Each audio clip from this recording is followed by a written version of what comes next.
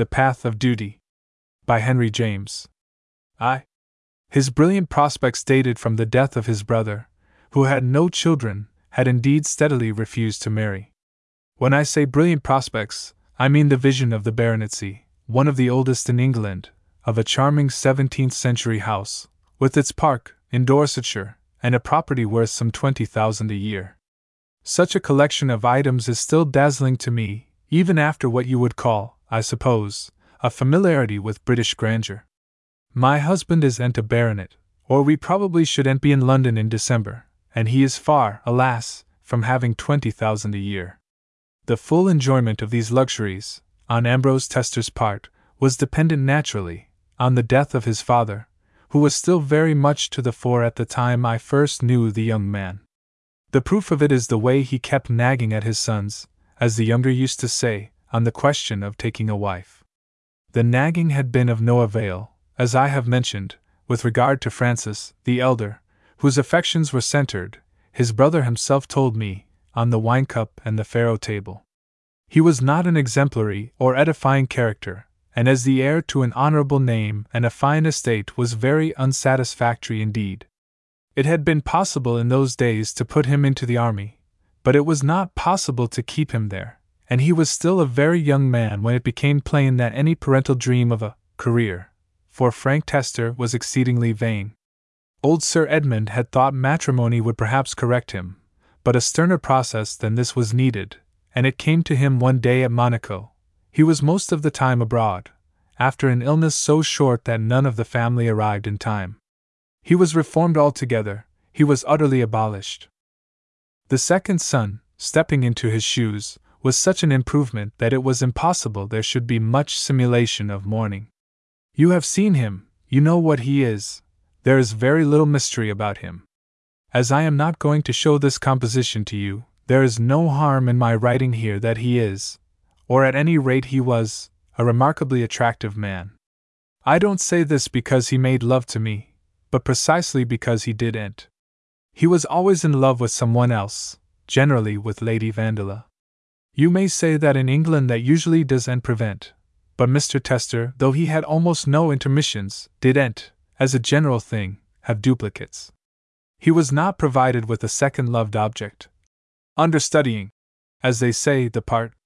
It was his practice to keep me accurately informed of the state of his affections, a matter about which he was never in the least vague. When he was in love he knew it and rejoiced in it, and when by a miracle he was not he greatly regretted it. He expatiated to me on the charms of other persons, and this interested me much more than if he had attempted to direct the conversation to my own, as regards which I had no illusions. He has told me some singular things, and I think I may say that for a considerable period my most valued knowledge of English society was extracted from this genial youth. I suppose he usually found me a woman of good counsel, for certain it is that he has appealed to me for the light of wisdom in very extraordinary predicaments. In his earlier years he was perpetually in hot water. He tumbled into scrapes as children tumble into puddles. He invited them, he invented them, and when he came to tell you how his trouble had come about, and he always told the whole truth, it was difficult to believe that a man should have been so idiotic. And yet he was not an idiot. He was supposed to be very clever, and certainly is very quick and amusing. He was only reckless, and extraordinarily natural as if he had been an Irishman.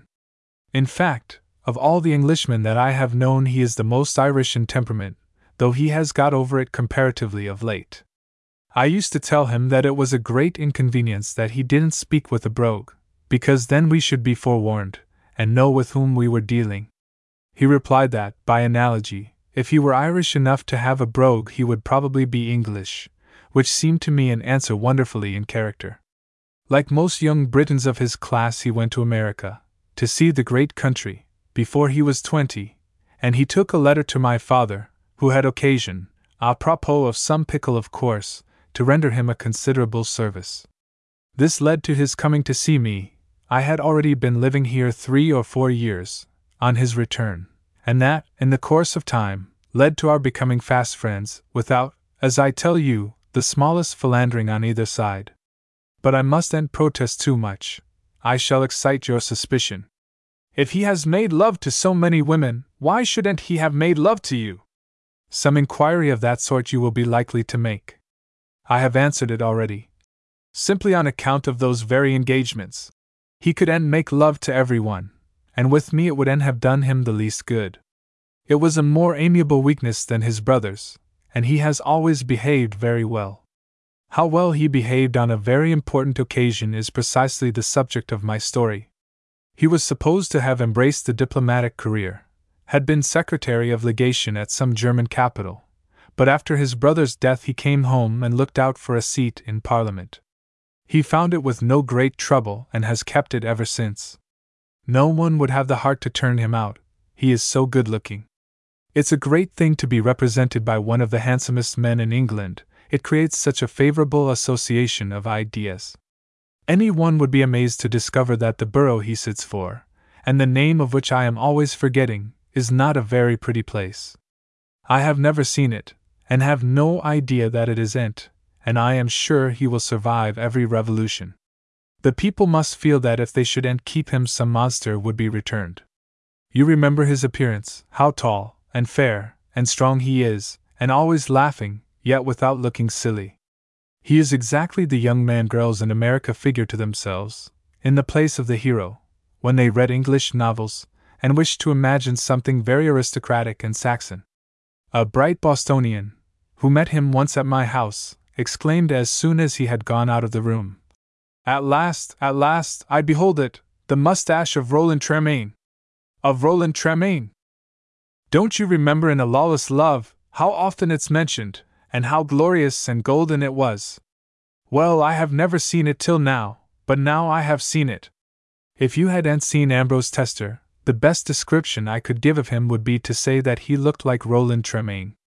I don't know whether that hero was a strong liberal, but this is what Sir Ambrose is supposed to be. He succeeded his father 2 years ago, but I shall come to that.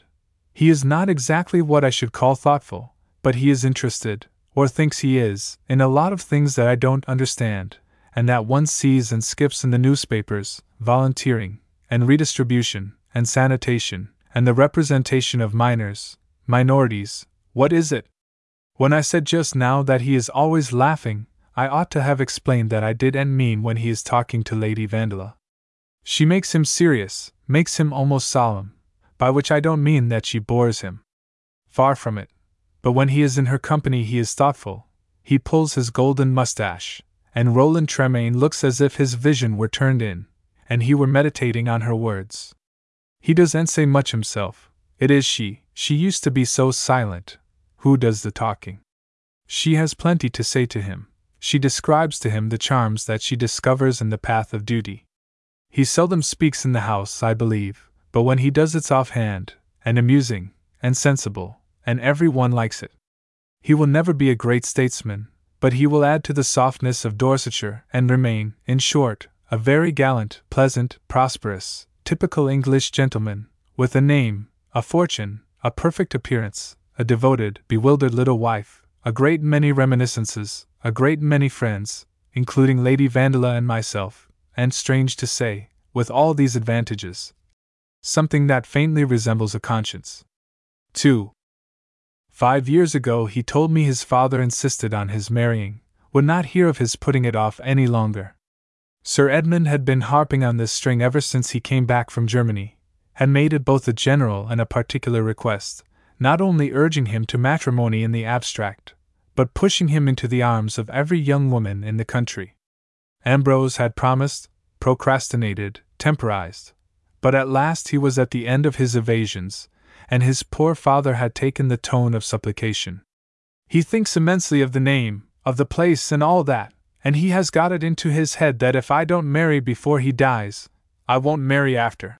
So much I remember Ambrose Tester said to me. It's a fixed idea, he has got it on the brain. He wants to see me married with his eyes, and he wants to take his grandson in his arms. Not without that will he be satisfied that the whole thing will go straight. He thinks he is nearing his end, but he isn't, he will live to see 100, don't you think so? And he has made me a solemn appeal to put an end to what he calls his suspense. He has an idea someone will get hold of me, some woman I can't marry. As if I were not old enough to take care of myself. Perhaps he is afraid of me, I suggested, facetiously. No, it isn't you, said my visitor, betraying by his tone that it was someone, though he didn't say whom. That's all rot, of course. One marries sooner or later, and I shall do like everyone else. If I marry before I die, it's as good as if I marry before he dies, isn't it?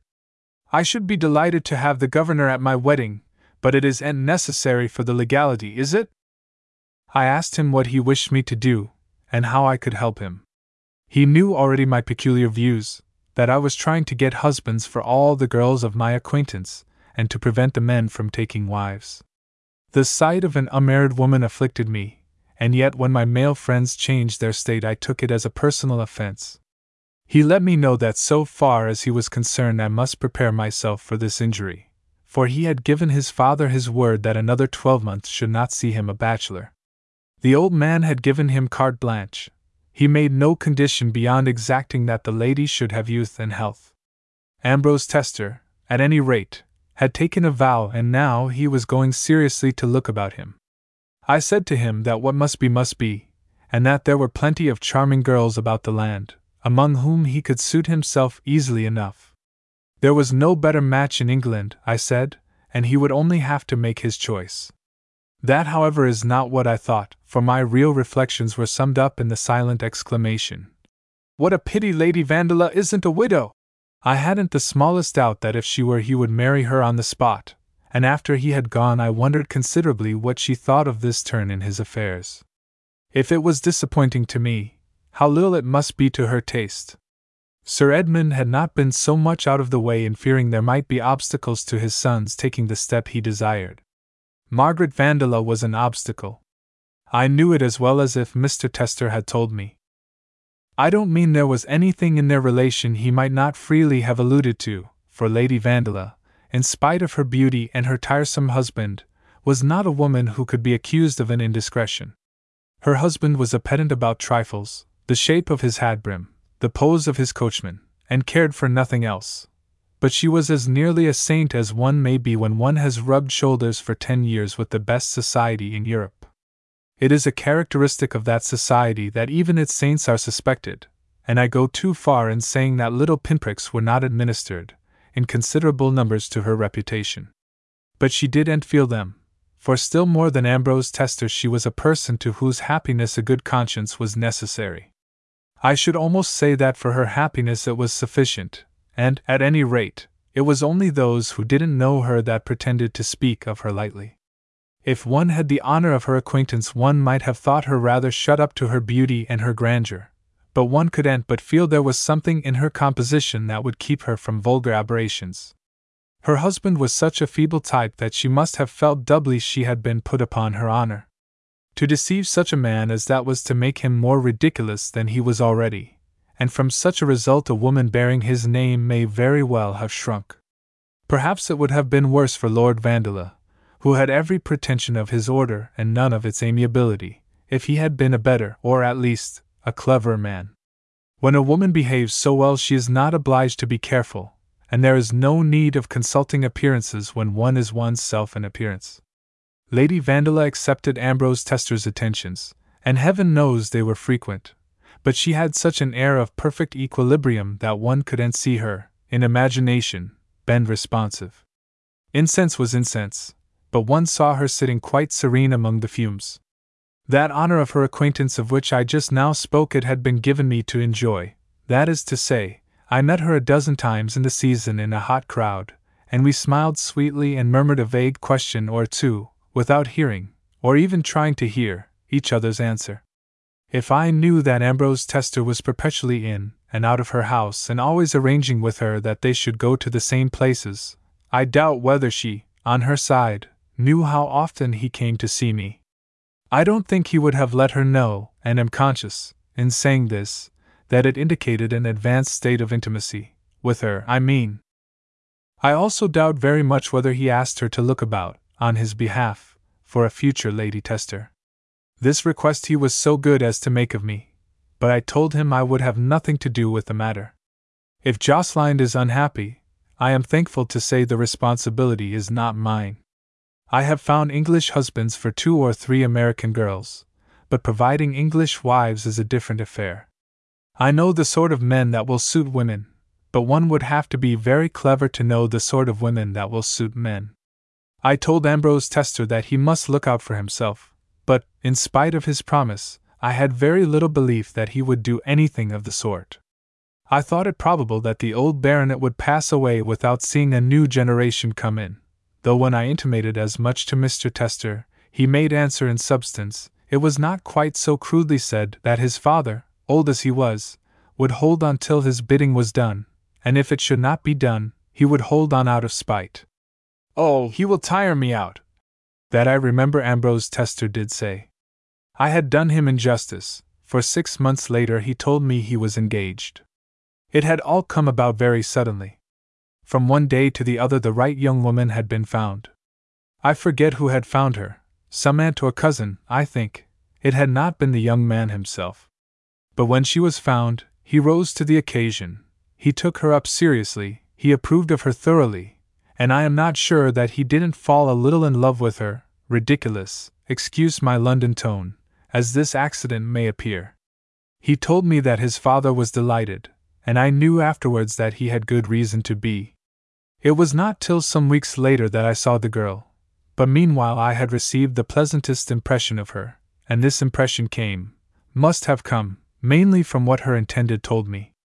That proves that he spoke with some positiveness, spoke as if he really believed he was doing a good thing.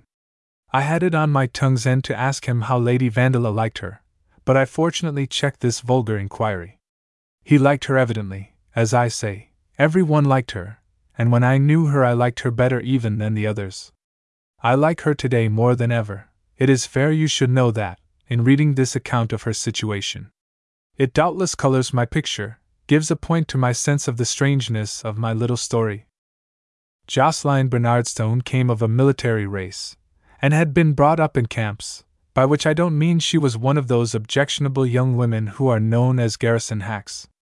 She was in the flower of her freshness, and had been kept in the tent, receiving, as an only daughter, the most particular education from the excellent Lady Emily. General Bernardstone married a daughter of Lord Clandefley, who looks like a pink-faced rabbit, and is, after Jocelyn, one of the nicest women I know. When I met them in a country house, a few weeks after the marriage was arranged, as they say here, Jocelyn won my affections by saying to me, with her timid directness, the speech made me feel 60 years old, that she must thank me for having been so kind to Mr. Tester. You saw her at Doubleton, and you will remember that though she has no regular beauty, many a prettier woman would be very glad to look like her. She is as fresh as a new-laid egg, as light as a feather, as strong as a male phaeton. She is perfectly mild, yet she is clever enough to be sharp if she would. I don't know that clever women are necessarily thought ill-natured, but it is usually taken for granted that amiable women are very limited. Lady Tester is a refutation of the theory, which must have been invented by a vixenish woman who was not clever. She has an adoration for her husband, which absorbs her without in the least making her silly, unless indeed it is silly to be modest, as in this brutal world I sometimes believe. Her modesty is so great that being unhappy has hitherto presented itself to her as a form of egotism, that egotism which she has too much delicacy to cultivate. She is by no means sure that if being married to her beautiful baronet is not the ideal state she dreamed it, the weak point of the affair is not simply in her own presumption. It does and express her condition, at present, to say that she is unhappy or disappointed, or that she has a sense of injury. All this is latent. Meanwhile, what is obvious is that she is bewildered, she simply doesn't understand, and her perplexity, to me, is unspeakably touching. She looks about her for some explanation, some light. She fixes her eyes on mine sometimes, and on those of other people, with a kind of searching dumbness, as if there were some chance that they, may explain, may tell her what it is that has happened to her. I can explain very well, but not to her, only to you. 3. It was a brilliant match for Miss Bernardstone, who had no fortune at all, and all her friends were of the opinion that she had done very well. After Easter she was in London with her people, and I saw a good deal of them. In fact, I rather cultivated them. They might perhaps even have thought me a little patronizing, if they had been given to thinking that sort of thing. But they were not, that is not in their line. English people are very apt to attribute motives, some of them attribute much worse ones than we poor simpletons in America recognize, than we have even heard of. But that is only some of them, others don't, but take everything literally and genially. That was the case with the Bernardstons. You could be sure that on their way home, after dining with you, they would ask each other how in the world anyone could call you pretty, or say that many people did believe, all the same, that you had poisoned your grandfather. Lady Emily was exceedingly gratified at her daughter's engagement. Of course she was very quiet about it, she didn't clap her hands or drag in Mr. Tester's name, but it was easy to see that she felt a kind of maternal peace, an abiding satisfaction. The young man behaved as well as possible, was constantly seen with Jocelyn, and smiled down at her in the kindest, most protecting way. They looked beautiful together. You would have said it was a duty for people whose color matched so well to marry. Of course he was immensely taken up, and didn't come very often to see me, but he came sometimes, and when he sat there he had a look which I didn't understand at first. Presently I saw what it expressed. In my drawing-room he was off duty, he had no longer to sit up and play a part. He would lean back and rest and draw a long breath, and forget that the day of his execution was fixed. There was to be no indecent haste about the marriage. It was not to take place till after the session, at the end of August. It puzzled me and rather distressed me. That his heart shouldn't be a little more in the matter. It seemed strange to be engaged to so charming a girl and yet go through with it as if it were simply a social duty. If one hadn't been in love with her at first, one ought to have been at the end of a week or two. If Ambrose Tester was not, and to me he didn't pretend to be, he carried it off, as I have said, better than I should have expected. He was a gentleman, and he behaved like a gentleman, with the added punctilio, I think, of being sorry for his betrothed.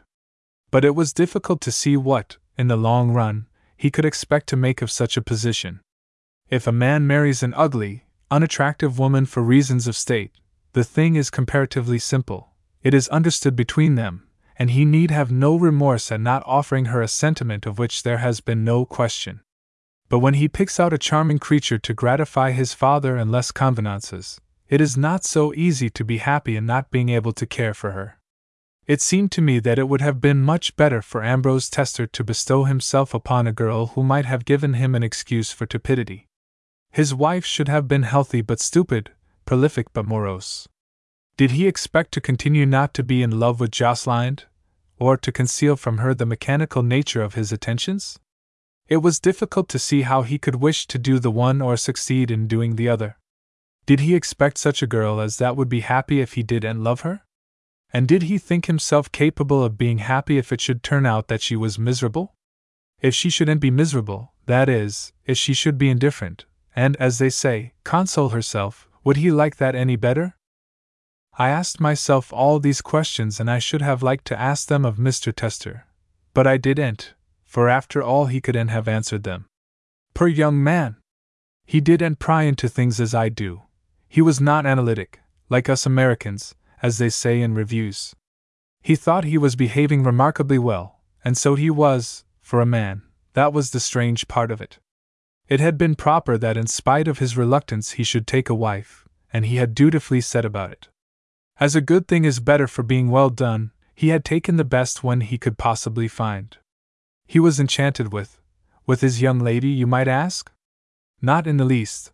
With himself, that is the sort of person a man is. Their virtues are more dangerous than their vices, and heaven preserve you when they want to keep a promise. It is never a promise to you, you will notice. A man will sacrifice a woman to live as a gentleman should, and then ask for your sympathy, for him. And I don't speak of the bad ones, but of the good. They, after all, are the worst. Ambrose Tester, as I say, didn't go into these details, but synthetic as he might be, was conscious that his position was false. He felt that sooner or later, and rather sooner than later, he would have to make it true, a process that couldn't possibly be agreeable. He would really have to make up his mind to care for his wife or not to care for her. What would Lady Vandeleur say to one alternative? and what would little Jocelyn say to the other? That is what it was to have a pertinacious father, and to be an accommodating son. With me, it was easy for Ambrose Tester to be superficial, for, as I tell you, if I didn't wish to engage him, I didn't wish to disengage him, and I didn't insist. Lady Vandeleur insisted. I was afraid. To be with her was of course very complicated. Even more than Miss Bernardstone, she must have made him feel that his position was false. I must add that he once mentioned to me that she had told him he ought to marry. At any rate, it is an immense thing to be a pleasant fellow. Our young fellow was so universally pleasant that of course his fiancée came in for her share. So did Lady Emily, suffused with hope, which made her pinker than ever. She told me he sent flowers even to her. One day in the park, I was riding early. The row was almost empty. I came up behind a lady and gentleman who were walking their horses, close to each other, side by side. In a moment I recognized her, but not before seeing that nothing could have been more benevolent than the way Ambrose Tester was bending over his future wife. If he struck me as a lover at that moment, of course he struck her so. But that isn't the way they ride today. For one day, about the end of June, he came in to see me when I had 2 or 3 other visitors. You know that even at that season I am almost always at home from 6 to 7. He had not been 3 minutes in the room before I saw that he was different from what he had been the last time, and I guessed that something had happened in relation to his marriage. My visitors didn't, unfortunately, and they stayed until I was afraid he would have to go away without telling me what, I was sure, he had come for. But he sat them out. I think that by exception they didn't find him pleasant. After we were alone he abused them a little, and then he said, "Have you heard about Vandeleur?" "Yes, very ill. She's awfully anxious." I hadn't heard, and I told him so, asking a question or two. Then my inquiries ceased, my breath almost failed me, for I had become aware of something very strange. The way he looked at me when he told me his news was a full confession, a confession so full that I had needed a moment to take it in. He was not too strong a man to be taken by surprise, not so strong but that in the presence of an unexpected occasion his first movement was to look about for a little help. I venture to call it help, the sort of thing he came to me for on that summer afternoon. It is always help when a woman who is not an idiot lets an embarrassed man take up her time. If he too is not an idiot, that doesn't diminish the service. On the contrary, his superiority to the average helps him to profit. Ambrose Tester had said to me more than once, in the past, that he was capable of telling me things, because I was an American, that he wouldn't confide to his own people. He had proved it before this, as I have hinted, and I must say that being an American, with him, was sometimes a questionable honor. I don't know whether he thinks us more discreet and more sympathetic, if he keeps up the system he has abandoned it with me, or only more insensible, more proof against shocks. But it is certain that, like some other Englishmen I have known, he has appeared, in delicate cases, to think I would take a comprehensive view. When I have inquired into the grounds of this discrimination in our favor, he has contented himself with saying, in the British cursory manner, "Oh, I don't know, you are different." I remember he remarked once that our impressions were fresher. And I am sure that now it was because of my nationality, in addition to other merits, that he treated me to the confession I have just alluded to. At least I don't suppose he would have gone about saying to people in general, "Her husband will probably die, you know, then why shouldn't I marry Lady Vandeleur?" That was the question which his whole expression and manner asked of me, and of which, after a moment, I decided to take no notice. Why shouldn't he? There was an excellent reason why he shouldn't. It would just kill Jocelyn Bernardstone. That was why he shouldn't. The idea that he should be ready to do it frightened me, and independent as he might think my point of view, I had no desire to discuss such abominations. It struck me as an abomination at this very first moment, and I have never wavered in my judgment of it. I am always glad when I can take the measure of a thing as soon as I see it. It's a blessing to feel what we think, without balancing and comparing. It's a great rest, too, and a great luxury. That, as I say, was the case with the feeling excited in me by this happy idea of Ambrose Tester's. Cruel and wanton I thought it then, cruel and wanton I thought it later, when it was pressed upon me. I knew there were many other people that didn't agree with me, and I can only hope for them that their conviction was as quick and positive as mine. It all depends upon the way a thing strikes one. But I will add to this another remark. I thought I was right then, and I still think I was right, but it strikes me as a pity that I should have wished so much to be right. Why couldn't I be content to be wrong, to renounce my influence, since I appeared to possess the mystic article, and let my young friend do as he liked? As you observed the situation at Doubleton, shouldn't you say it was of a nature to make one wonder whether, after all, one did render a service to the younger lady? At all events, as I say, I gave no sign to Ambrose Tester that I understood him, that I guessed what he wished to come to. He got no satisfaction out of me that day. It is very true that he made up for it later. I expressed regret at Lord Vandela's illness, inquired into its nature and origin, hoped it wouldn't prove as grave as might be feared, said I would call at the house and ask about him, commiserated discreetly her ladyship, and in short gave my young man no chance whatever. He knew that I had guessed his arrière-pensée, but he let me off for the moment, for which I was thankful, either because he was still ashamed of it, or because he supposed I was reserving myself for the catastrophe, should it occur. Well, my dear, it did occur, at the end of 10 days. Mr. Tester came to see me twice in that interval, each time to tell me that poor Vandela was worse. He had some internal inflammation which, in 9 cases out of 10, is fatal. His wife was all devotion, she was with him night and day. I had the news from other sources as well. I leave you to imagine whether in London, at the height of the season, such a situation could fail to be considerably discussed. To the discussion as yet, however, I contributed little, and with Ambrose Tester nothing at all. I was still on my guard. I never admitted for a moment that it was possible there should be any change in his plans. By this time, I think, he had quite ceased to be ashamed of his idea. He was in a state almost of exultation about it, but he was very angry with me for not giving him an opening. As I look back upon the matter now, there is something almost amusing in the way we watched each other, he thinking that I evaded his question only to torment him. He believed me, or pretended to believe me, capable of this sort of perversity, and I determined not to lose ground by betraying an insight into his state of mind which he might twist into an expression of sympathy. I wished to leave my sympathy where I had placed it, with Lady Emily and her daughter, of whom I continued, bumping against them at parties, to have some observation. They gave no signal of alarm.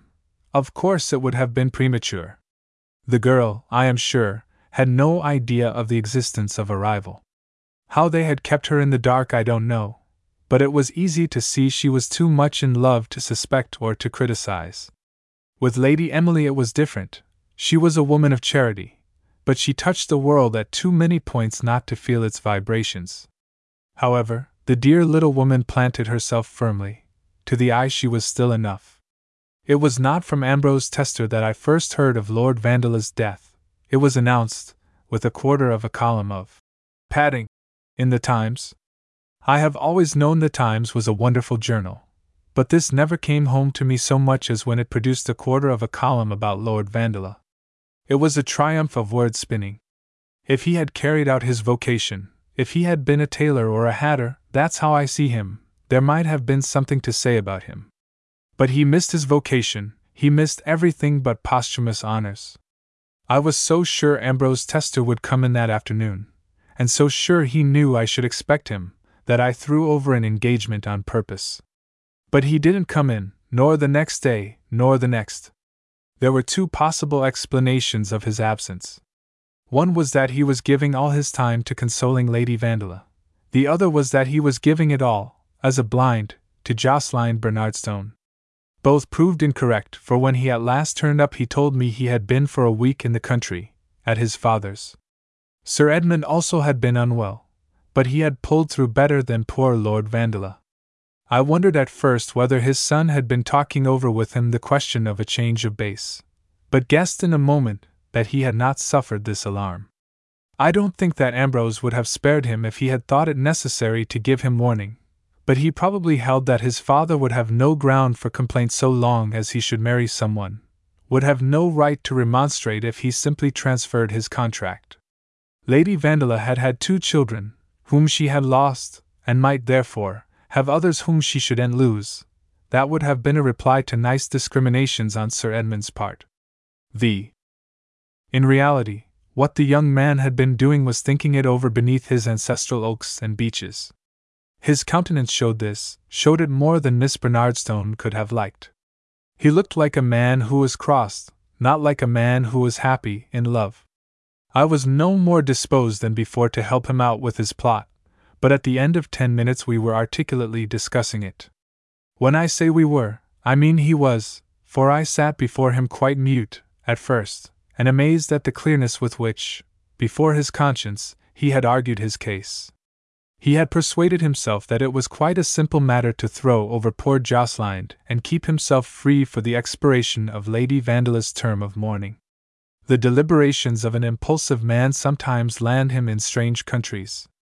Ambrose Tester confided his plan to me as a tremendous secret. He professed to wish immensely to know how it appeared to me, and whether my woman's wit couldn't discover for him some loophole big enough round, some honorable way of not keeping faith. Yet at the same time he seemed not to foresee that I should, of necessity, be simply horrified.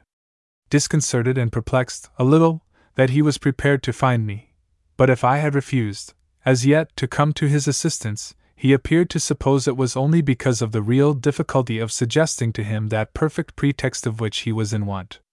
He evidently counted upon me, however, for some illuminating proposal, and I think he would have liked to say to me, "You have always pretended to be a great friend of mine." I hadn't. The pretension was all on his side.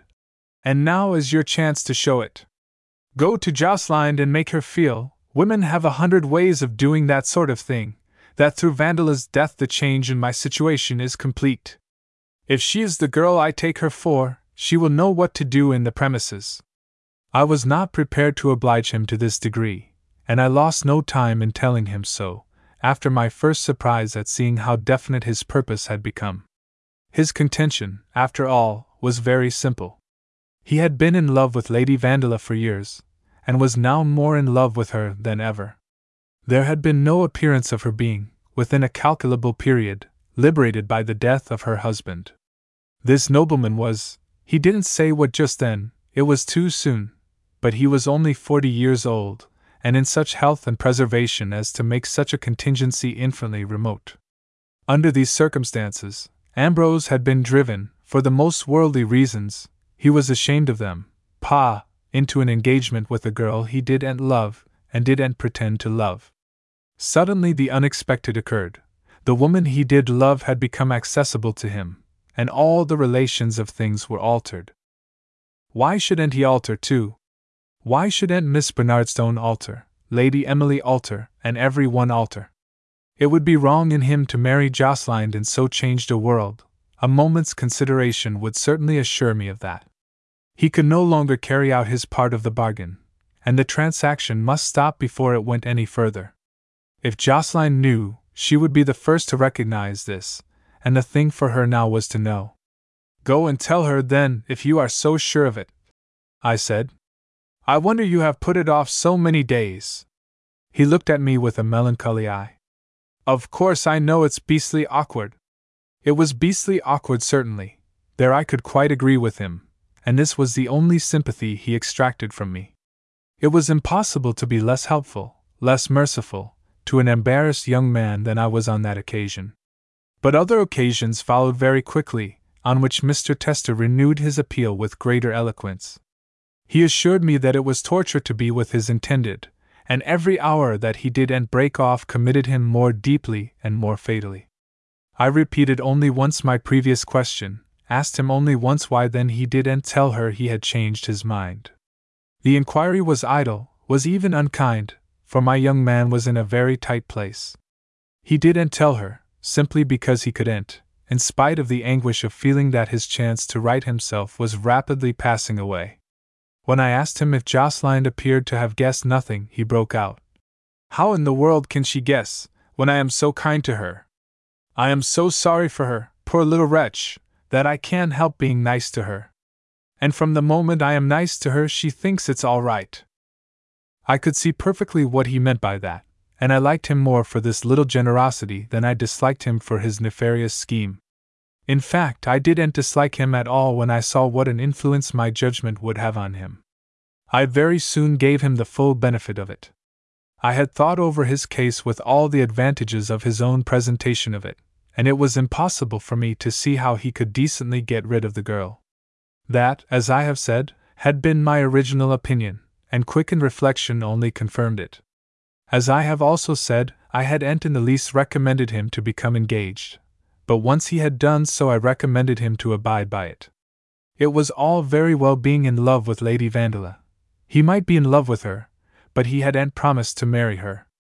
It was all very well not being in love with Miss Bernardstone, but, as it happened, he had promised to marry her, and in my country a gentleman was supposed to keep such promises. If it was a question of keeping them only so long as was convenient, where would any of us be? I assure you I became very eloquent and moral. Yes, moral, I maintain the word, in spite of your perhaps thinking, as you are very capable of doing, that I ought to have advised him in just the opposite sense. It was not a question of love, but of marriage, for he had never promised to love poor Joscelyn. It was useless his saying it was dreadful to marry without love. He knew that he thought it, and the people he lived with thought it, nothing of the kind. Half his friends had married on those terms. Yes, and a pretty sight their private life presented. That might be, but it was the first time I had ever heard him say it. A fortnight before he had been quite ready to do like the others. I knew what I thought, and I suppose I expressed it with some clearness, for my arguments made him still more uncomfortable, unable as he was either to accept them or to act in contempt of them. Why he should have cared so much for my opinion is a mystery I can't elucidate. To understand my little story, you must simply swallow it. That he did care is proved by the exasperation with which he suddenly broke out. Well, then, as I understand you, what you recommend me is to marry Miss Bernardstone, and carry on an intrigue with Lady Vandeleur. He knew perfectly that I recommended nothing of the sort, and he must have been very angry to indulge in this ballade. He told me that other people didn't think as I did, that every one was of the opinion that between a woman he didn't love and a woman he had adored for years it was a plain moral duty not to hesitate. Don't hesitate then, I exclaimed, but I didn't get rid of him with this, for he returned to the charge more than once. He came to me so often that I thought he must neglect both his other alternatives, and let me know again that the voice of society was quite against my view. You will doubtless be surprised at such an intimation that he had taken society into his confidence, and wonder whether he went about asking people whether they thought he might back out. I can't tell you exactly, but I know that for some weeks his dilemma was a great deal talked about. His friends perceived he was at the parting of the roads, and many of them had no difficulty in saying which one they would take. Some observers thought he ought to do nothing, to leave things as they were. Others took very high ground and discoursed upon the sanctity of love and the wickedness of really deceiving the girl, as that would be what it would amount to, if he should lead her to the altar. Some held that it was too late to escape, others maintained that it is never too late. Some thought Miss Bernardstone very much to be pitied, some reserved their compassion for Ambrose Tester, others still lavished it upon Lady Vandeleur. The prevailing opinion, I think, was that he ought to obey the promptings of his heart. London cares so much for the heart. Or is it that London is simply ferocious, and always prefers the spectacle that is more entertaining? As it would prolong the drama for the young man to throw over Miss Bernardstone, there was a considerable readiness to see the poor girl sacrificed. She was like a Christian maiden in the Roman arena. That is what Ambrose Tester meant by telling me that public opinion was on his side. I don't think he chattered about his quandary, but people, knowing his situation, guessed what was going on in his mind, and he on his side guessed what they said. London discussions might as well go on in the whispering gallery of St. Paul's. I could of course do only one thing, I could but reaffirm my conviction that the Roman attitude, as I may call it, was cruel, was falsely sentimental. This naturally didn't help him as he wished to be helped, didn't remove the obstacle to his marrying in a year or two Lady Vandeleur. Yet he continued to look to me for inspiration, I must say it at the cost of making him appear a very feeble-minded gentleman. There was a moment when I thought him capable of an oblique movement, of temporizing with a view to escape. If he succeeded in postponing his marriage long enough, the Bernardstons would throw him over, and I suspect that for a day he entertained the idea of fixing this responsibility on them. But he was too honest and too generous to do so for longer, and his destiny was staring him in the face when an accident gave him a momentary relief. General Bernardstone died, after an illness as sudden and short as that which had carried off Lord Vandeleur. His wife and daughter were plunged into mourning and immediately retired into the country.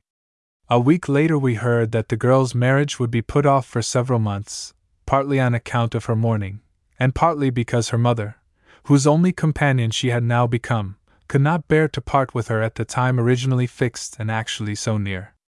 People of course looked at each other, said it was the beginning of the end, a dodge of Ambrose Tester's. I wonder they didn't accuse him of poisoning the poor old general. I know to a certainty that he had nothing to do with the delay, that the proposal came from Lady Emily, who, in her bereavement, wished, very naturally, to keep a few months longer the child she was going to lose forever. It must be said, in justice to her prospective son-in-law, that he was capable either of resigning himself or of frankly, with however many blushes, telling Jocelyn he couldn't keep his agreement, but was not capable of trying to wriggle out of his difficulty. The plan of simply telling Jocelyn he couldn't, this was the one he had fixed upon as the best, and this was the one of which I remarked to him that it had a defect which should be counted against its advantages. The defect was that it would kill Jocelyn on the spot. I think he believed me, and his believing me made this unexpected respite very welcome to him. There was no knowing what might happen in the interval, and he passed a large part of it in looking for an issue. And yet, at the same time, he kept up the usual forms with the girl whom in his heart he had renounced. I was told more than once, for I had lost sight of the pair during the summer and autumn, that these forms were at times very casual, that he neglected Miss Bernardstone most flagrantly, and had quite resumed his old intimacy with Lady Vandeleur. I don't exactly know what was meant by this, for she spent the first 3 months of her widowhood in complete seclusion, in her own old house in Norfolk, where he certainly was not staying with her. I believe he stayed some time, for the partridge shooting, at a place a few miles off. It came to my ears that if Miss Bernardstone didn't take the hint it was because she was determined to stick to him through thick and thin. She never offered to let him off, and I was sure she never would, but I was equally sure that, strange as it may appear, he had not ceased to be nice to her. I have never exactly understood why he didn't hate her, and I am convinced that he was not a comedian in his conduct to her, he was only a good fellow. I have spoken of the satisfaction that Sir Edmund took in his daughter-in-law that was to be. He delighted in looking at her, longed for her when she was out of his sight, and had her, with her mother, staying with him in the country for weeks together. If Ambrose was not so constantly at her side as he might have been, this deficiency was covered by his father's devotion to her, by her appearance of being already one of the family. Mr. Tester was away as he might be away if they were already married. 6. In October I met him at Doubleton. We spent 3 days there together. He was enjoying his respite, as he didn't scruple to tell me, and he talked to me a great deal, as usual, about Lady Vandeleur. He didn't mention Jocelyn's name, except by implication in this assurance of how much he valued his weeks of grace. "Do you mean to say that, under the circumstances, Lady Vandeleur is willing to marry you?" I made this inquiry more expressively, doubtless, than before, for when we had talked of the matter then he had naturally spoken of her consent as a simple contingency. It was contingent upon the lapse of the first months of her bereavement. It was not a question he could begin to press a few days after her husband's death. "Not immediately, of course, but if I wait, I think so." "That, I remember, was his answer. If you wait till you get rid of that poor girl, of course. She knows nothing about that, it's none of her business." "Do you mean to say she doesn't know you are engaged?" "How should she know it, how should she believe it, when she sees how I love her?" the young man exclaimed. But he admitted afterwards that he had not deceived her, and that she rendered full justice to the motives that had determined him. He thought he could answer for it that she would marry him some day or other. "Then she is a very cruel woman," I said. And I should like, if you please, to hear no more about her. He protested against this, and a month later brought her up again for a purpose. The purpose, you will see, was a very strange one indeed. I had then come back to town. It was the early part of December. I supposed he was hunting, with his own hounds, but he appeared one afternoon in my drawing-room and told me I should do him a great favor if I would go and see Lady Vandeleur. Go and see her? What do you mean, in Norfolk? She has come up to London, didn't you know it? She has a lot of business. She will be kept here till Christmas. I wish you would go. Why should I go? I asked. Won't you be kept here till Christmas too, and isn't that company enough for her? Upon my word, you are cruel, he said. And it's a great shame of you, when a man is trying to do his duty and is behaving like a saint. Is that what you call saintly, spending all your time with Lady Vandeleur? I will tell you whom I think a saint if you would like to know. You needn't tell me, I know it better than you. I haven't a word to say against her, only she is stupid and hasn't any perceptions. If I am stopping a bit in London you don't understand why. It's as if you hadn't any perceptions either. If I am here for a few days I know what I am about. Why should I understand? I asked, not very candidly, because I should have been glad to. It's your own affair, you know what you are about, as you say, and of course you have counted the cost. What cost do you mean? It's a pretty cost, I can tell you. And then he tried to explain, if I would only enter into it, and not be so suspicious. He was in London for the express purpose of breaking off. Breaking off what, your engagement? No, damn my engagement, the other thing. My acquaintance, my relations. Your intimacy with Lady Van? It was not very gentle, but I believe I burst out laughing. If this is the way you break off, pray what would you do to keep up? He flushed, and looked both foolish and angry, for of course it was not very difficult to see my point. But he was, in a very clumsy manner of his own, trying to cultivate a good conscience, and he was getting no credit for it. I suppose I may be allowed to look at her. It's a matter we have to talk over. One doesn't drop such a friend in half an hour. One doesn't drop her at all, unless one has the strength to make a sacrifice. It's easy for you to talk of sacrifice. You don't know what she is, my visitor cried. I think I know what she is not. She is not a friend, as you call her, if she encourages you in the wrong, if she doesn't help you. No, I have no patience with her, I declared. I don't like her, and I won't go to see her. Mr. Tester looked at me a moment, as if he were too vexed to trust himself to speak. He had to make an effort not to say something rude. That effort, however, he was capable of making, and though he held his hat as if he were going to walk out of the house, he ended by staying, by putting it down again, by leaning his head, with his elbows on his knees, in his hands, and groaning out that he had never heard of anything so impossible, and that he was the most wretched man in England. I was very sorry for him, and of course I told him so, but privately I didn't think he stood up to his duty as he ought. I said to him, however, that if he would give me his word of honor that he would not abandon Miss Bernardstone, there was no trouble I wouldn't take to be of use to him. I didn't think Lady Vandeleur was behaving well. He must allow me to repeat that, but if going to see her would give him any pleasure, of course there was no question of pleasure for her, I would go 50 times. I couldn't imagine how it would help him, but I would do it as I would do anything else he asked me. He didn't give me his word of honor, but he said quietly, I shall go straight, you needn't be afraid. And as he spoke there was honor enough in his face. This left an opening, of course, for another catastrophe. There might be further postponements, and poor Lady Emily, indignant for the first time in her life, might declare that her daughter's situation had become intolerable and that they withdrew from the engagement. But this was too odious a chance, and I accepted Mr. Tester's assurance. He told me that the good I could do by going to see Lady Vandeleur was that it would cheer her up, in that dreary, big house in Upper Brook Street, where she was absolutely alone, with horrible overalls on the furniture, and newspapers, actually newspapers, on the mirrors. She was seeing no one, there was no one to see, but he knew she would see me. I asked him if she knew, then, he was to speak to me of coming, and whether I might allude to him, whether it was not too delicate. I shall never forget his answer to this, nor the tone in which he made it, blushing a little, and looking away. Allude to me? Rather! It was not the most fatuous speech I had ever heard. It had the effect of being the most modest, and it gave me an odd idea, and especially a new one, of the condition in which, at any time, one might be destined to find Lady Vandeleur.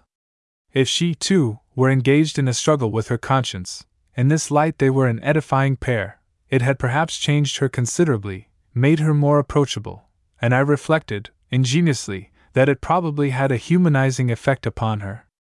Ambrose Tester didn't go away after I had told him that I would comply with his request.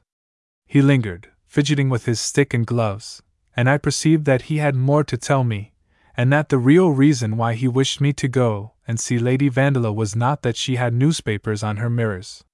He came out with it at last, for that rather of his, with the way I took it, had broken the ice. You say you don't think she behaved well. He naturally wished to defend her. But I dare say you don't understand her position. Perhaps you wouldn't behave any better in her place. It's very good of you to imagine me there, I remarked, laughing. It's awkward for me to say. One doesn't want to dot one's I's to that extent. She would be delighted to marry you.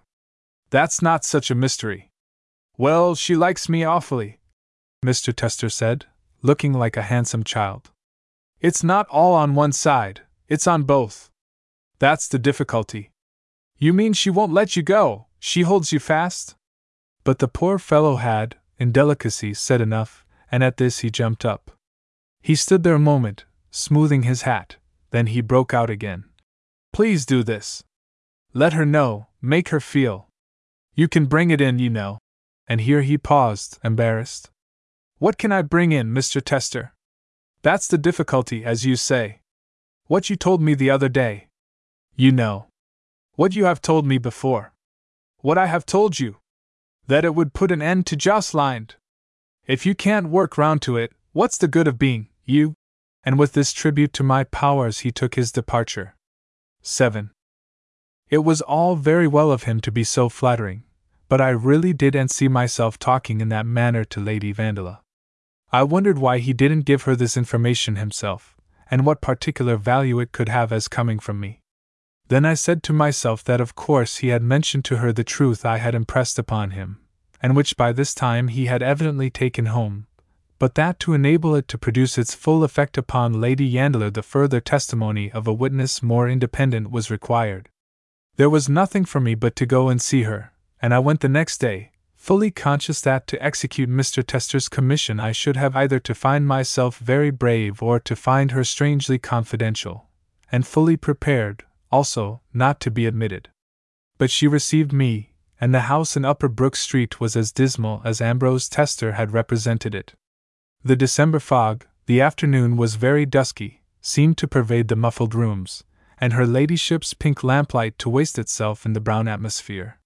He had mentioned to me that the heir to the title, a cousin of her husband, who had left her unmolested for several months, was now taking possession of everything, so that what kept her in town was the business of her turning out, and certain formalities connected with her dower.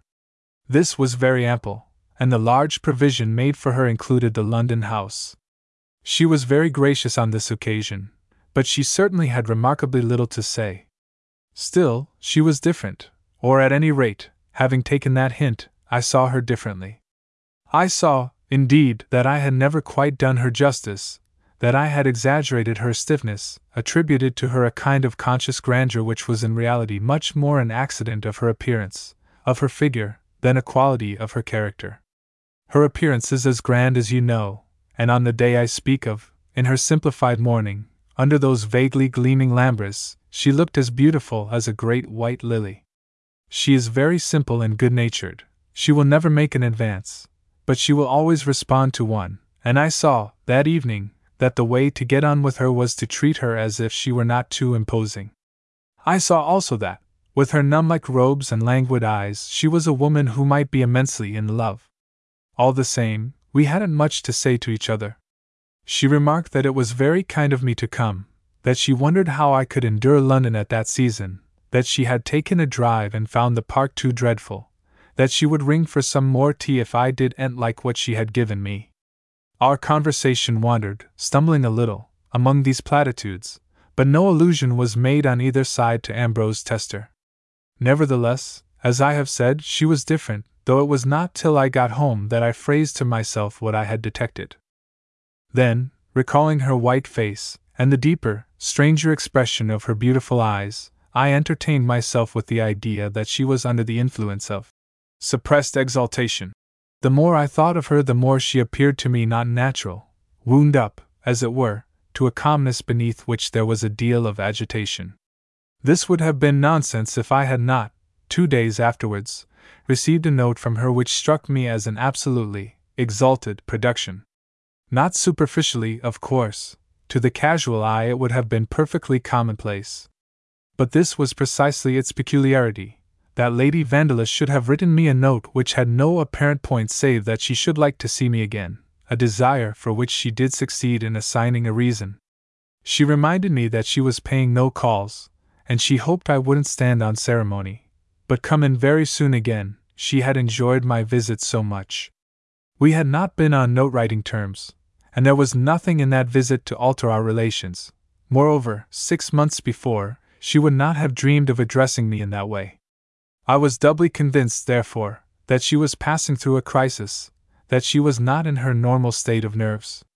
Mr. Tester had not reappeared since the occasion I have described at length, and I thought it possible he had been capable of the bravery of leaving town. I had, however, no fear of meeting him in Upper Brook Street, for, according to my theory of his relations with Lady Vandeleur, he regularly spent his evenings with her, it being clear to me that they must dine together. I could answer her note only by going to see her the next day, when I found abundant confirmation of that idea about the crisis.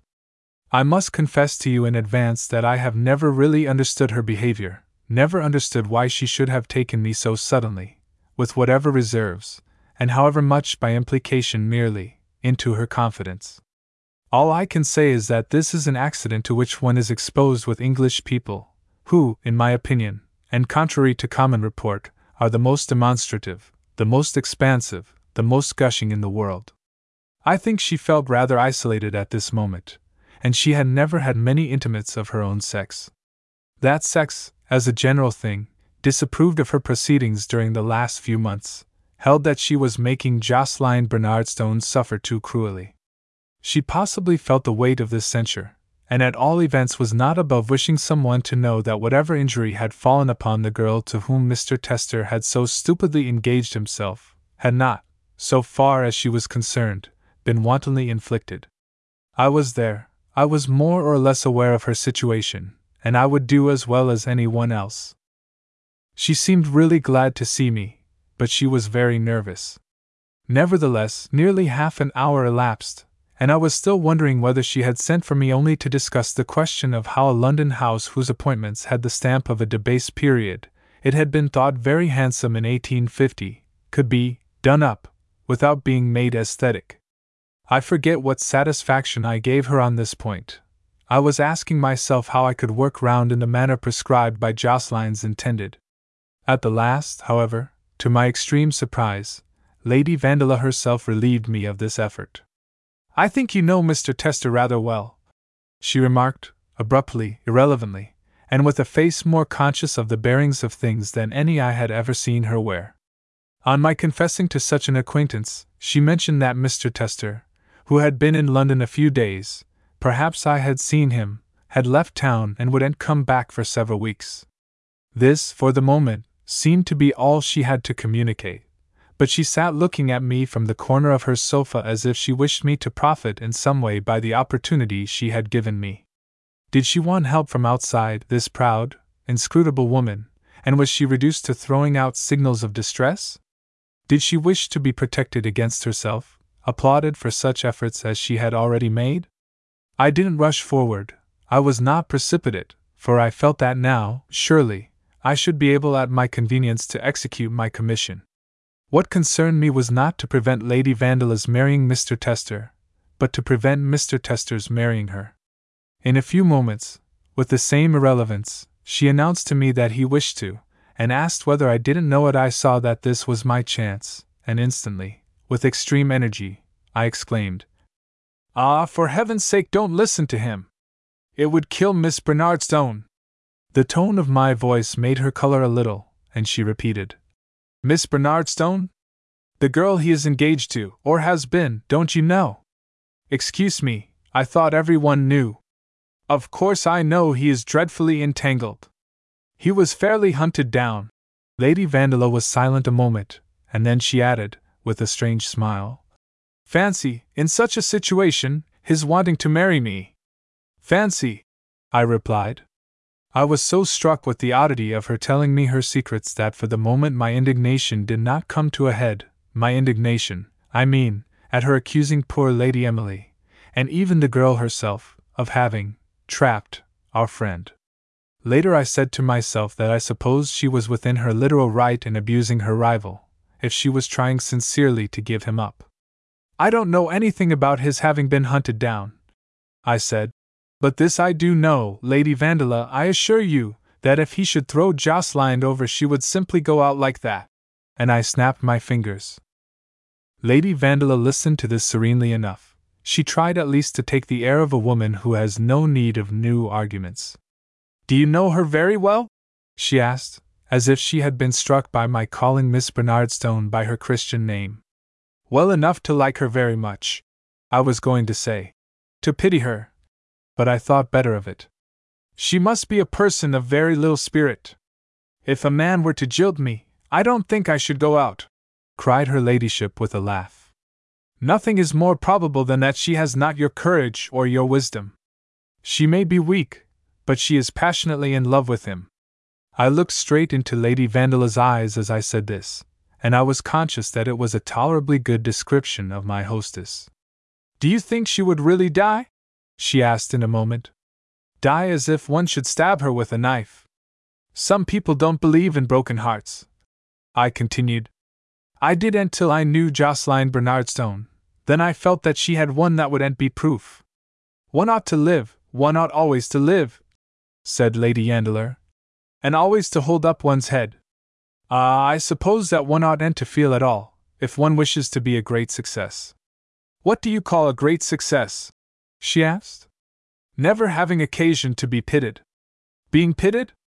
That must be odious," she said, and I saw that though she might wish for admiration, she would never wish for sympathy. Then, in a moment, she added that men, in her opinion, were very base, a remark that was deep, but not, I think, very honest, that is, in so far as the purpose of it had been to give me the idea that Ambrose Tester had done nothing but press her, and she had done nothing but resist. They were very odd, the discrepancies in the statements of each of this pair, but it must be said for Lady Vandeleur that now that she had made up her mind, as I believed she had, to sacrifice herself, she really persuaded herself that she had not had a moment of weakness. She quite unbosomed herself, and I fairly assisted at her crisis. It appears that she had a conscience, very much so, and even a high ideal of duty. She represented herself as moving heaven and earth to keep Ambrose Tester up to the mark, and you would never have guessed from what she told me that she had entertained ever so faintly the idea of marrying him. I am sure this was a dreadful perversion, but I forgave it on the score of that exaltation of which I have spoken. The things she said, and the way she said them, come back to me, and I thought that if she looked as handsome as that when she preached virtue to Mr. Tester, it was no wonder he liked the sermon to be going on perpetually. "I dare say you know what old friends we are, but that doesn't make any difference, does it? Nothing would induce me to marry him. I haven't the smallest intention of marrying again. It is not a time for me to think of marrying, before his lordship has been dead 6 months.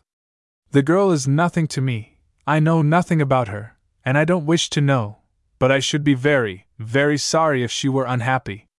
He is the best friend I ever had, but I don't see that that's any reason I should marry him, do you?" Lady Vandeleur appealed to me, but without waiting for my answers, asking advice in spite of herself, and then remembering it was beneath her dignity to appear to be in need of it. "I have told him that if he doesn't act properly I shall never speak to him again. She's a charming girl, Everyone says, and I have no doubt she will make him perfectly happy. Men don't feel things like women, I think, and if they are coddled and flattered they forget the rest. I have no doubt she is very sufficient for all that. For me, at any rate, once I see a thing in a certain way, I must abide by that. I think people are so dreadful, they do such horrible things. They don't seem to think what one's duty may be. I don't know whether you think much about that, but really one must at times, don't you think so? Everyone is so selfish, and then, when they have never made an effort or a sacrifice themselves, they come to you and talk such a lot of hypocrisy. I know so much better than anyone else whether I should marry or not. But I don't mind telling you that I don't see why I should. I am not in such a bad position, with my liberty and a decent maintenance. In this manner she rambled on, gravely and communicatively, contradicting herself at times, not talking fast, she never did, but dropping one simple sentence, with an interval, after the other, with a certain richness of voice which always was part of the charm of her presence. She wished to be convinced against herself, and it was a comfort to her to hear herself argue. I was quite willing to be part of the audience, though I had to confine myself to very superficial remarks, for when I had said the event I feared would kill Miss Bernardstone, I had said everything that was open to me. I had nothing to do with Lady Vandela's marrying. Apart from that, I probably disappointed her. She had caught a glimpse of the moral beauty of self-sacrifice, of a certain ideal of conduct. I imagine it was rather new to her, and would have been glad to elicit from me, as a person of some experience of life, an assurance that such joys are not insubstantial. I had no wish to wind her up to a spiritual ecstasy from which she would inevitably descend again, and I let her deliver herself according to her humor, without attempting to answer for it that she would find renunciation the road to bliss.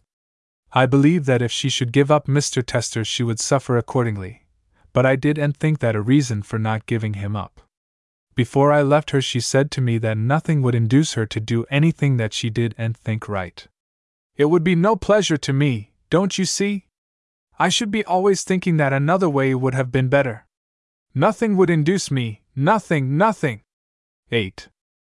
She protested too much, perhaps, but the event seemed to show that she was in earnest. I have described these 2 first visits of mine in some detail, but they were not the only ones I paid her. I saw her several times again, before she left town, and we became intimate, as London intimacies are measured. She ceased to protest, to my relief, for it made me nervous. She was very gentle, and gracious, and reasonable, and there was something in the way she looked and spoke that told me that for the present she found renunciation its own reward.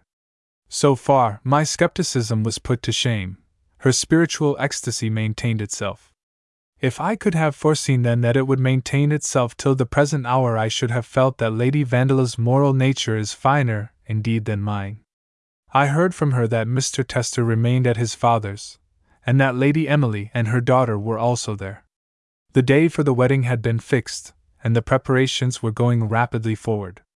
Meanwhile, she didn't tell me, but I gathered it from things she dropped, she was in almost daily correspondence with the young man. I thought this a strange concomitant of his bridal arrangements, but apparently, henceforth, they were bent on convincing each other that the torch of virtue lighted their steps, and they couldn't convince each other too much. She intimated to me that she had now effectually persuaded him, always by letter, that he would fail terribly if he should try to found his happiness on an injury done to another, and that of course she could never be happy, in a union with him, with the sight of his wretchedness before her. That a good deal of correspondence should be required to elucidate this is perhaps after all not remarkable. One day, when I was sitting with her, it was just before she left town, she suddenly burst into tears. Before we parted I said to her that there were several women in London I liked very much, that was common enough, but for her I had a positive respect, and that was rare. My respect continues still, and it sometimes makes me furious. About the middle of January Ambrose Tester reappeared in town. He told me he came to bid me goodbye. He was going to be beheaded. It was no use saying that old relations would be the same after a man was married. They would be different, everything would be different. I had wanted him to marry, and now I should see how I liked it he didn't mention that I had also wanted him not to marry, and I was sure that if Lady Vandeleur had become his wife, she would have been a much greater impediment to our harmless friendship than Jocelyn Bernardstone would ever be. It took me but a short time to observe that he was in very much the same condition as Lady Vandeleur. He was finding how sweet it is to renounce, hand in hand with one we love. Upon him, too, the peace of the Lord had descended. He spoke of his father's delight at the nuptials being so near at hand, at the festivities that would take place in Dorsetshire when he should bring home his bride. The only allusion he made to what we had talked of the last time we were together was to exclaim suddenly, "How can I tell you how easy she has made it? She is so sweet, so noble. She really is a perfect creature."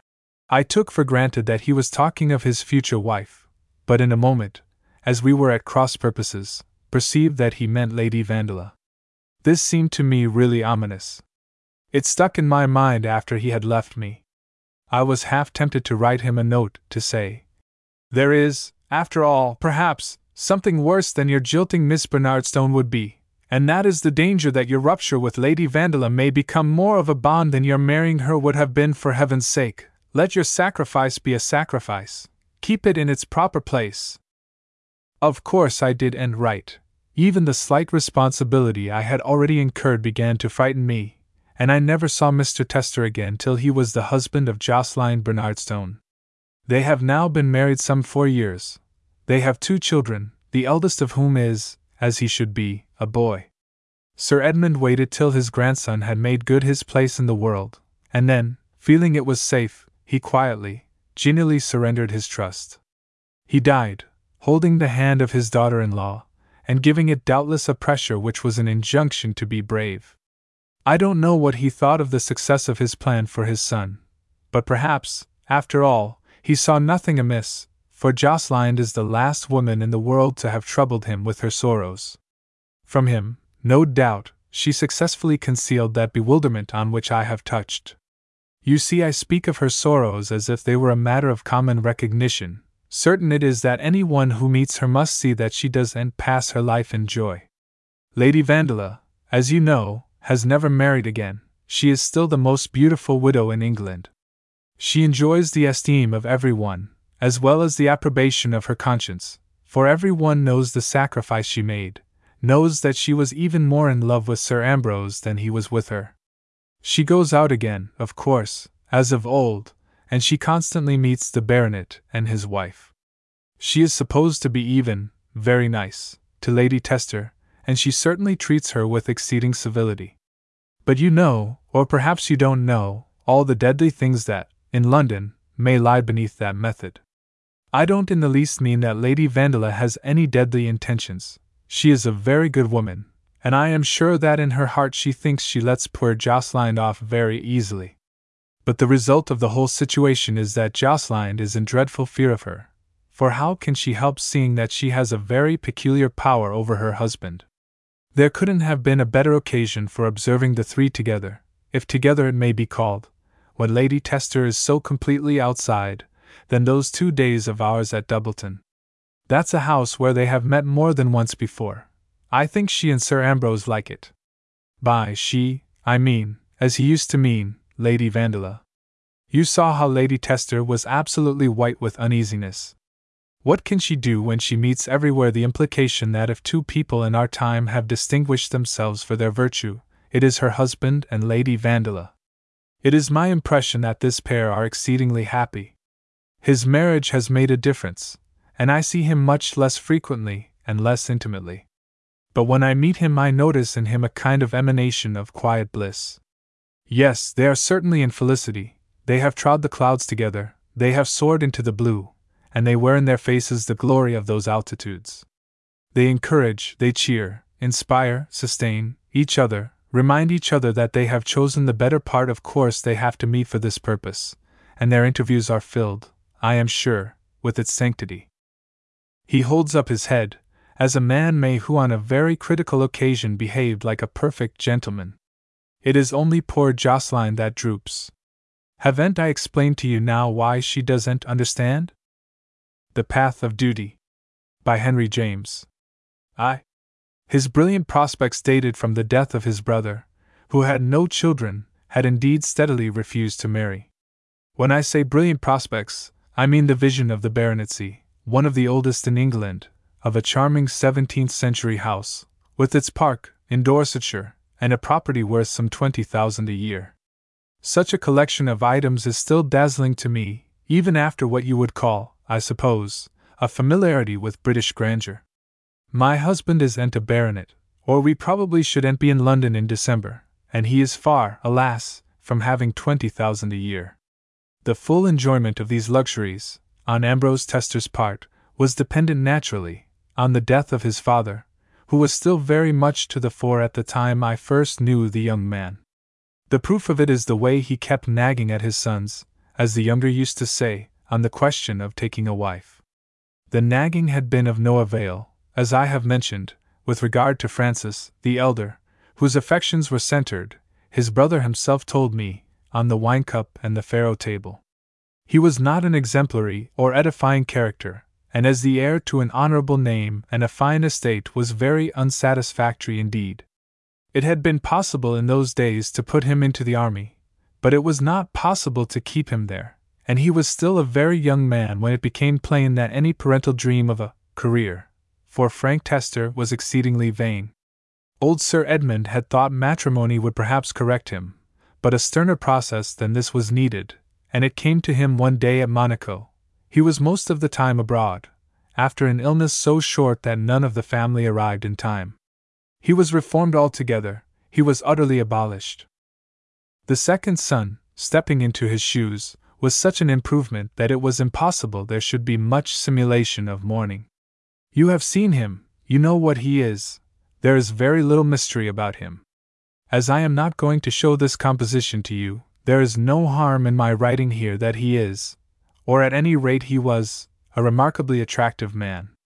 I don't say this because he made love to me, but precisely because he didn't. He was always in love with someone else, generally with Lady Vandeleur.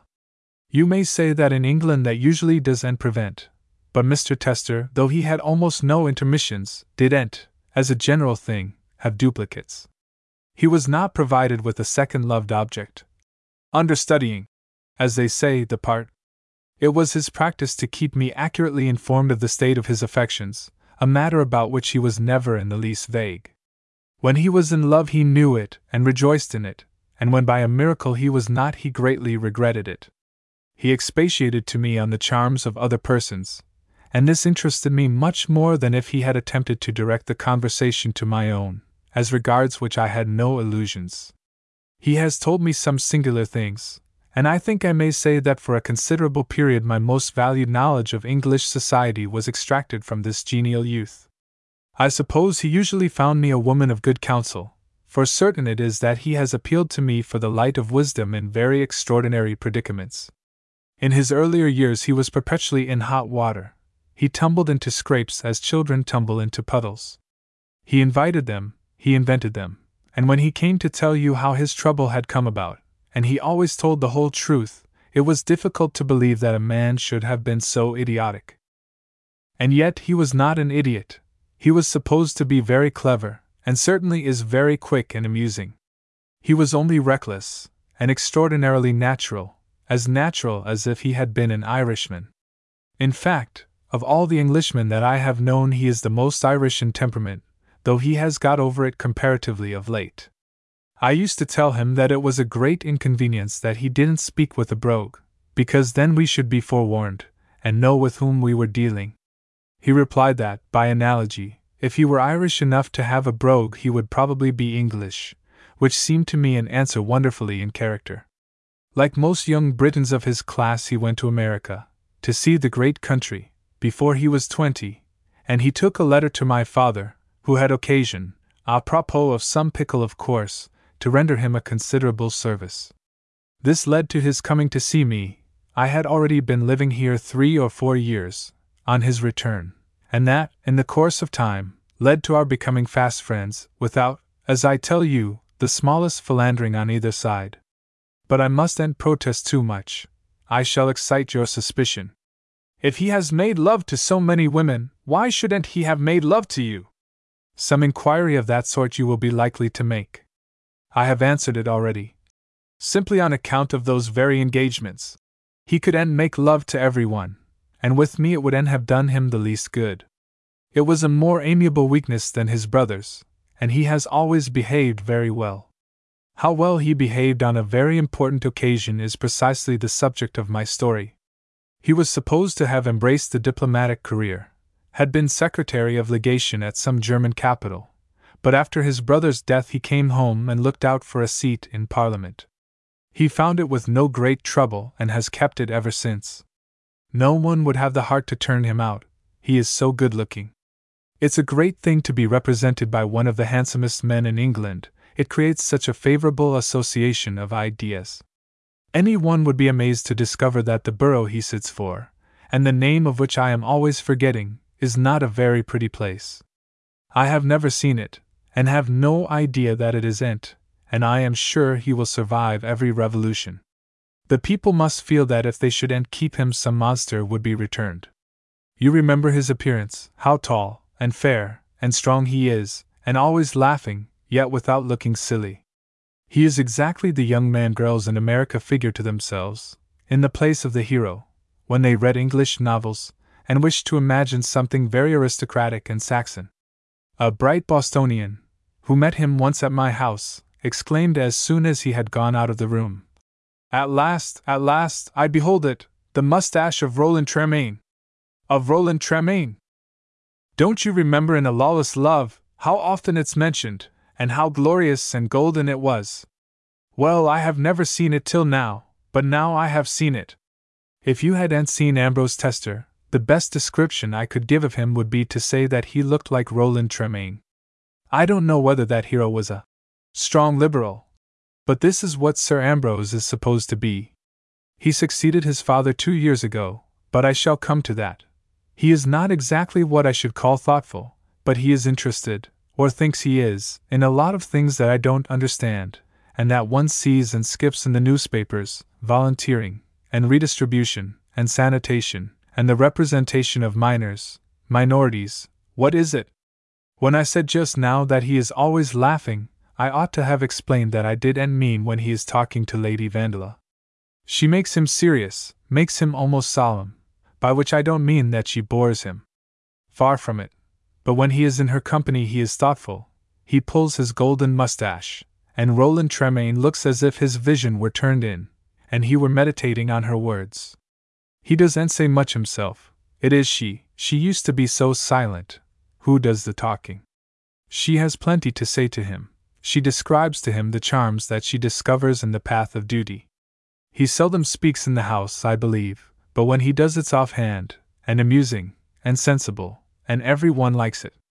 He will never be a great statesman, but he will add to the softness of Dorsetshire and remain, in short, a very gallant, pleasant, prosperous, typical English gentleman, with a name, a fortune, a perfect appearance, a devoted, bewildered little wife, a great many reminiscences, a great many friends, including Lady Vandeleur and myself, and strange to say, with all these advantages, something that faintly resembles a conscience.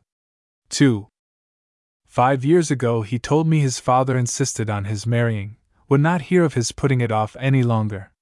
Sir Edmund had been harping on this string ever since he came back from Germany, had made it both a general and a particular request, not only urging him to matrimony in the abstract, but pushing him into the arms of every young woman in the country. Ambrose had promised, procrastinated, temporized, but at last he was at the end of his evasions, and his poor father had taken the tone of supplication. He thinks immensely of the name, of the place and all that, and he has got it into his head that if I don't marry before he dies, I won't marry after. So much I remember Ambrose Tester said to me. It's a fixed idea.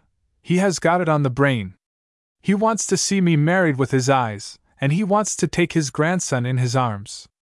Not without that will he be satisfied that the whole thing will go straight. He thinks he is nearing his end, but he isn't, he will live to see 100, don't you think so? And he has made me a solemn appeal to put an end to what he calls his suspense. He has an idea someone will get hold of me, some woman I can't marry. As if I were not old enough to take care of myself. Perhaps he is afraid of me, I suggested, facetiously. No, it isn't you, said my visitor, betraying by his tone that it was someone, though he didn't say whom. That's all rot, of course. One marries sooner or later, and I shall do like everyone else. If I marry before I die, it's as good as if I marry before he dies, isn't it? I should be delighted to have the governor at my wedding, but it isn't necessary for the legality, is it? I asked him what he wished me to do, and how I could help him. He knew already my peculiar views, that I was trying to get husbands for all the girls of my acquaintance, and to prevent the men from taking wives. The sight of an unmarried woman afflicted me, and yet when my male friends changed their state I took it as a personal offense. He let me know that so far as he was concerned I must prepare myself for this injury, for he had given his father his word that another 12 months should not see him a bachelor. The old man had given him carte blanche. He made no condition beyond exacting that the lady should have youth and health. Ambrose Tester, at any rate, had taken a vow, and now he was going seriously to look about him. I said to him that what must be, and that there were plenty of charming girls about the land, among whom he could suit himself easily enough. There was no better match in England, I said, and he would only have to make his choice. That, however, is not what I thought, for my real reflections were summed up in the silent exclamation, "What a pity Lady Vandeleur isn't a widow!" I hadn't the smallest doubt that if she were he would marry her on the spot, and after he had gone I wondered considerably what she thought of this turn in his affairs.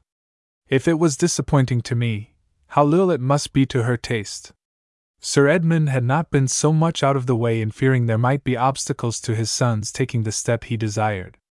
Margaret Vandeleur was an obstacle. I knew it as well as if Mr. Tester had told me.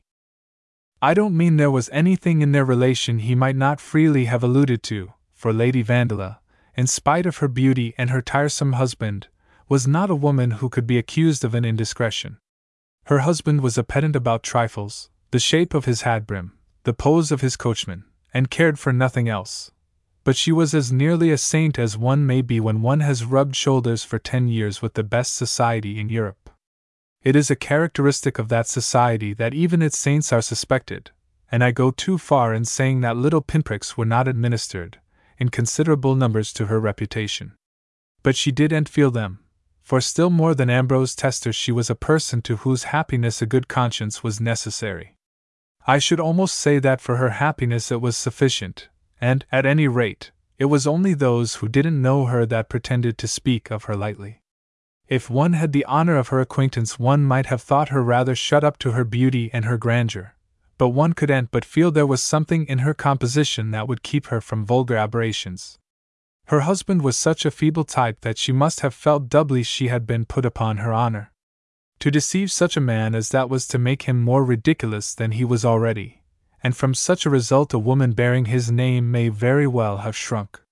Perhaps it would have been worse for Lord Vandeleur, who had every pretension of his order and none of its amiability, if he had been a better, or at least, a cleverer man. When a woman behaves so well she is not obliged to be careful, and there is no need of consulting appearances when one is one's self an appearance. Lady Vandeleur accepted Ambrose Tester's attentions, and heaven knows they were frequent, but she had such an air of perfect equilibrium that one couldn't see her, in imagination, bend responsive. Incense was incense, but one saw her sitting quite serene among the fumes. That honor of her acquaintance of which I just now spoke it had been given me to enjoy, that is to say, I met her a dozen times in the season in a hot crowd, and we smiled sweetly and murmured a vague question or two, without hearing, or even trying to hear, each other's answer. If I knew that Ambrose Tester was perpetually in and out of her house and always arranging with her that they should go to the same places, I doubt whether she, on her side, knew how often he came to see me. I don't think he would have let her know, and am conscious, in saying this, that it indicated an advanced state of intimacy, with her, I mean. I also doubt very much whether he asked her to look about, on his behalf, for a future Lady Tester. This request he was so good as to make of me, but I told him I would have nothing to do with the matter. If Jocelyn is unhappy, I am thankful to say the responsibility is not mine. I have found English husbands for 2 or 3 American girls, but providing English wives is a different affair.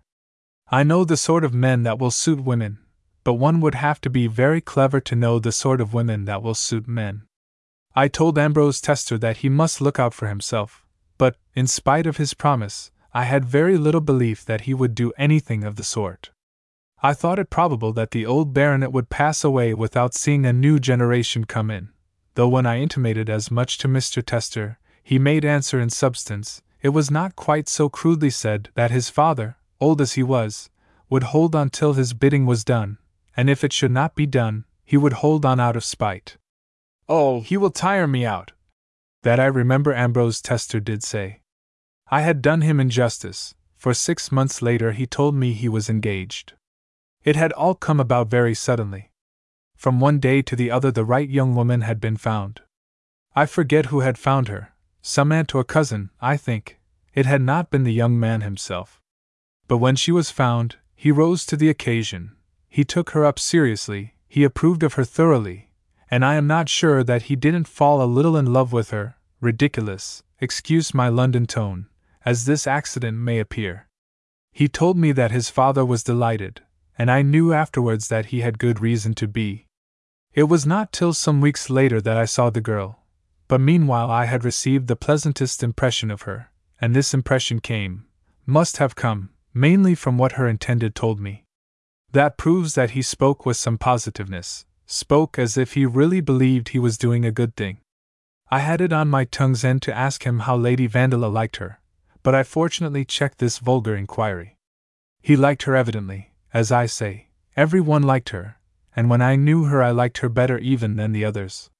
I like her today more than ever. It is fair you should know that, in reading this account of her situation. It doubtless colors my picture, gives a point to my sense of the strangeness of my little story. Jocelyn Bernardstone came of a military race, and had been brought up in camps, by which I don't mean she was one of those objectionable young women who are known as garrison hacks. She was in the flower of her freshness, and had been kept in the tent, receiving, as an only daughter, the most particular education from the excellent Lady Emily. General Bernardstone married a daughter of Lord Clandefley, who looks like a pink-faced rabbit, and is, after Jocelyn, one of the nicest women I know. When I met them in a country house, a few weeks after the marriage was arranged, as they say here, Jocelyn won my affections by saying to me, with her timid directness, the speech made me feel 60 years old, that she must thank me for having been so kind to Mr. Tester. You saw her at Doubleton, and you will remember that though she has no regular beauty, many a prettier woman would be very glad to look like her. She is as fresh as a new-laid egg, as light as a feather, as strong as a male phaeton. She is perfectly mild, yet she is clever enough to be sharp if she would.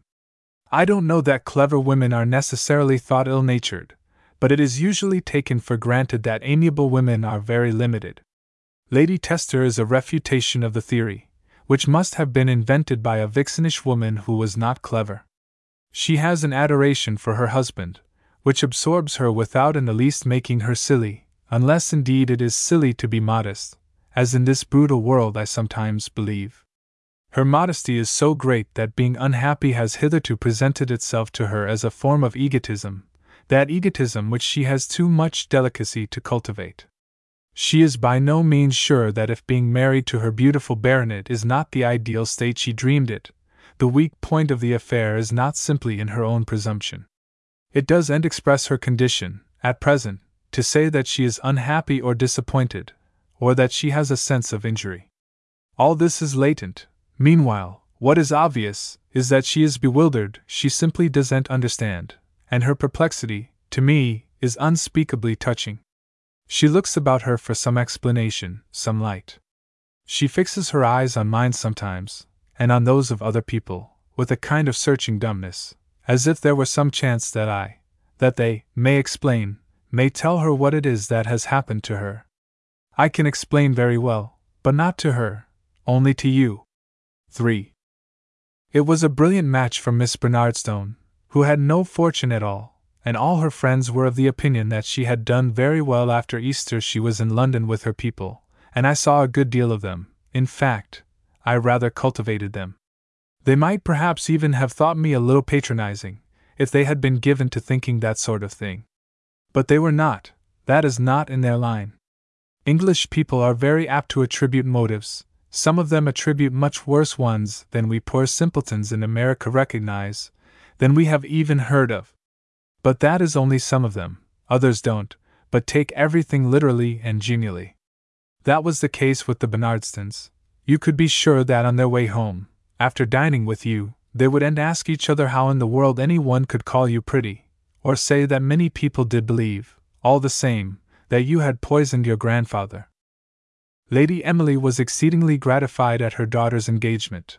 Of course she was very quiet about it, she didn't clap her hands or drag in Mr. Tester's name, but it was easy to see that she felt a kind of maternal peace, an abiding satisfaction.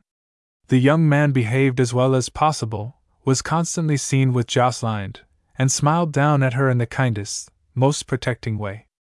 They looked beautiful together. You would have said it was a duty for people whose color matched so well to marry. Of course he was immensely taken up, and didn't come very often to see me, but he came sometimes, and when he sat there he had a look which I didn't understand at first. Presently I saw what it expressed. In my drawing-room he was off duty, he had no longer to sit up and play a part. He would lean back and rest and draw a long breath, and forget that the day of his execution was fixed. There was to be no indecent haste about the marriage. It was not to take place till after the session. At the end of August it puzzled me and rather distressed me. That his heart shouldn't be a little more in the matter. It seemed strange to be engaged to so charming a girl and yet go through with it as if it were simply a social duty. If one hadn't been in love with her at first, one ought to have been at the end of a week or two.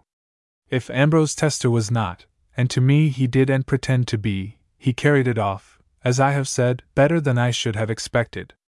He was a gentleman, and he behaved like a gentleman, with the added punctilio, I think, of being sorry for his betrothed.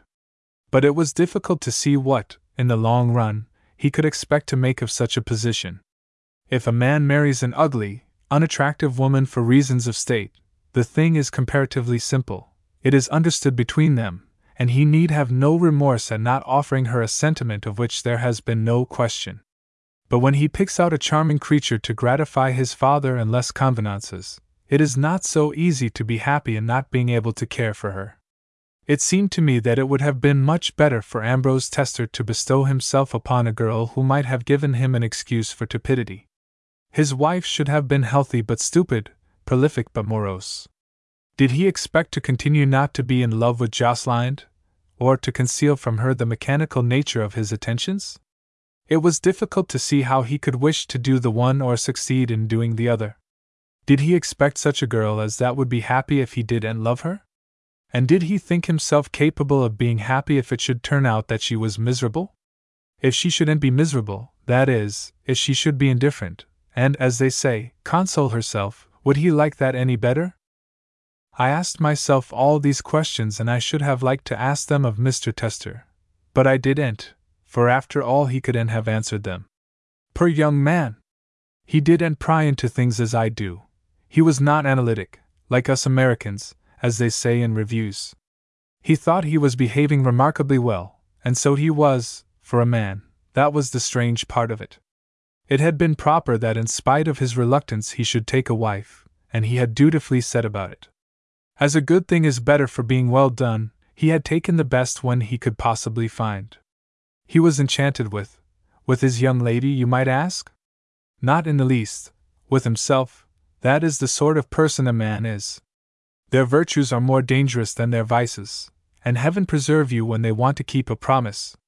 It is never a promise to you, you will notice. A man will sacrifice a woman to live as a gentleman should, and then ask for your sympathy, for him. And I don't speak of the bad ones, but of the good. They, after all, are the worst. Ambrose Tester, as I say, didn't go into these details, but synthetic as he might be, was conscious that his position was false.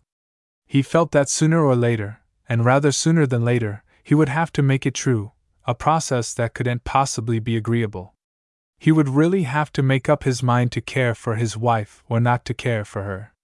What would Lady Vandeleur say to one alternative, and what would little Jocelyn say to the other?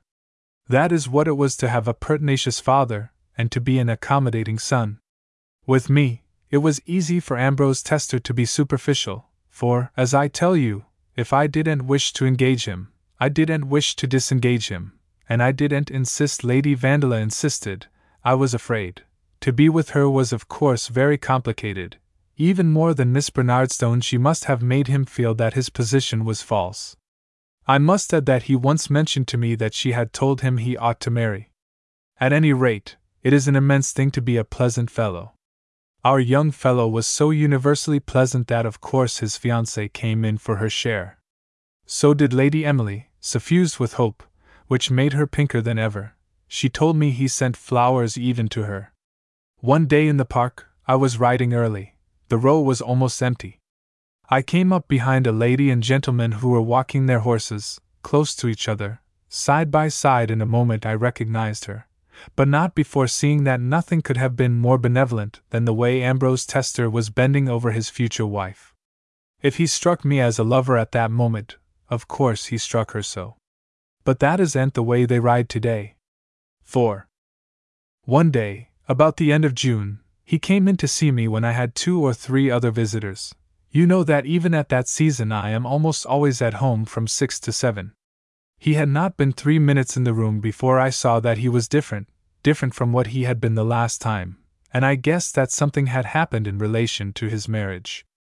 My visitors didn't, unfortunately, and they stayed until I was afraid he would have to go away without telling me what, I was sure, he had come for. But he sat them out. I think that by exception they didn't find him pleasant. After we were alone he abused them a little, and then he said, "Have you heard about Vandeleur?" "Yes, very ill. She's awfully anxious." I hadn't heard, and I told him so, asking a question or two. Then my inquiries ceased, my breath almost failed me, for I had become aware of something very strange. The way he looked at me when he told me his news was a full confession, a confession so full that I had needed a moment to take it in. He was not too strong a man to be taken by surprise, not so strong but that in the presence of an unexpected occasion his first movement was to look about for a little help. I venture to call it help, the sort of thing he came to me for on that summer afternoon. It is always help when a woman who is not an idiot lets an embarrassed man take up her time. If he too is not an idiot, that doesn't diminish the service. On the contrary, his superiority to the average helps him to profit. Ambrose Tester had said to me more than once, in the past, that he was capable of telling me things, because I was an American, that he wouldn't confide to his own people. He had proved it before this, as I have hinted, and I must say that being an American, with him, was sometimes a questionable honor. I don't know whether he thinks us more discreet and more sympathetic, if he keeps up the system he has abandoned it with me, or only more insensible, more proof against shocks. But it is certain that, like some other Englishmen I have known, he has appeared, in delicate cases, to think I would take a comprehensive view. When I have inquired into the grounds of this discrimination in our favor, he has contented himself with saying, in the British cursory manner, "Oh, I don't know, you are different." I remember he remarked once that our impressions were fresher. And I am sure that now it was because of my nationality, in addition to other merits, that he treated me to the confession I have just alluded to.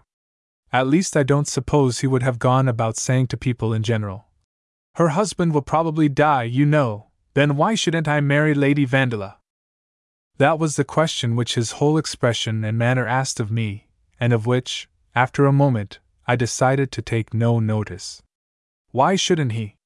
There was an excellent reason why he shouldn't. It would just kill Jocelyn Bernardstone. That was why he shouldn't. The idea that he should be ready to do it frightened me, and independent as he might think my point of view, I had no desire to discuss such abominations. It struck me as an abomination at this very first moment, and I have never wavered in my judgment of it. I am always glad when I can take the measure of a thing as soon as I see it. It's a blessing to feel what we think, without balancing and comparing. It's a great rest, too, and a great luxury. That, as I say, was the case with the feeling excited in me by this happy idea of Ambrose Tester's. Cruel and wanton I thought it then, cruel and wanton I thought it later, when it was pressed upon me. I knew there were many other people that didn't agree with me, and I can only hope for them that their conviction was as quick and positive as mine. It all depends upon the way a thing strikes one. But I will add to this another remark. I thought I was right then, and I still think I was right, but it strikes me as a pity that I should have wished so much to be right. Why couldn't I be content to be wrong, to renounce my influence, since I appeared to possess the mystic article, and let my young friend do as he liked? As you observed the situation at Doubleton, shouldn't you say it was of a nature to make one wonder whether, after all, one did render a service to the younger lady? At all events, as I say, I gave no sign to Ambrose Tester that I understood him, that I guessed what he wished to come to. He got no satisfaction out of me that day. It is very true that he made up for it later. I expressed regret at Lord Vandela's illness, inquired into its nature and origin, hoped it would prove as grave as might be feared, said I would call at the house and ask about him, commiserated discreetly her ladyship, and in short gave my young man no chance whatever. He knew that I had guessed his arrière-pensée, but he let me off for the moment, for which I was thankful, either because he was still ashamed of it, or because he supposed I was reserving myself for the catastrophe, should it occur. Well, my dear, it did occur, at the end of 10 days. Mr. Tester came to see me twice in that interval, each time to tell me that poor Vandela was worse. He had some internal inflammation which, in 9 cases out of 10, is fatal.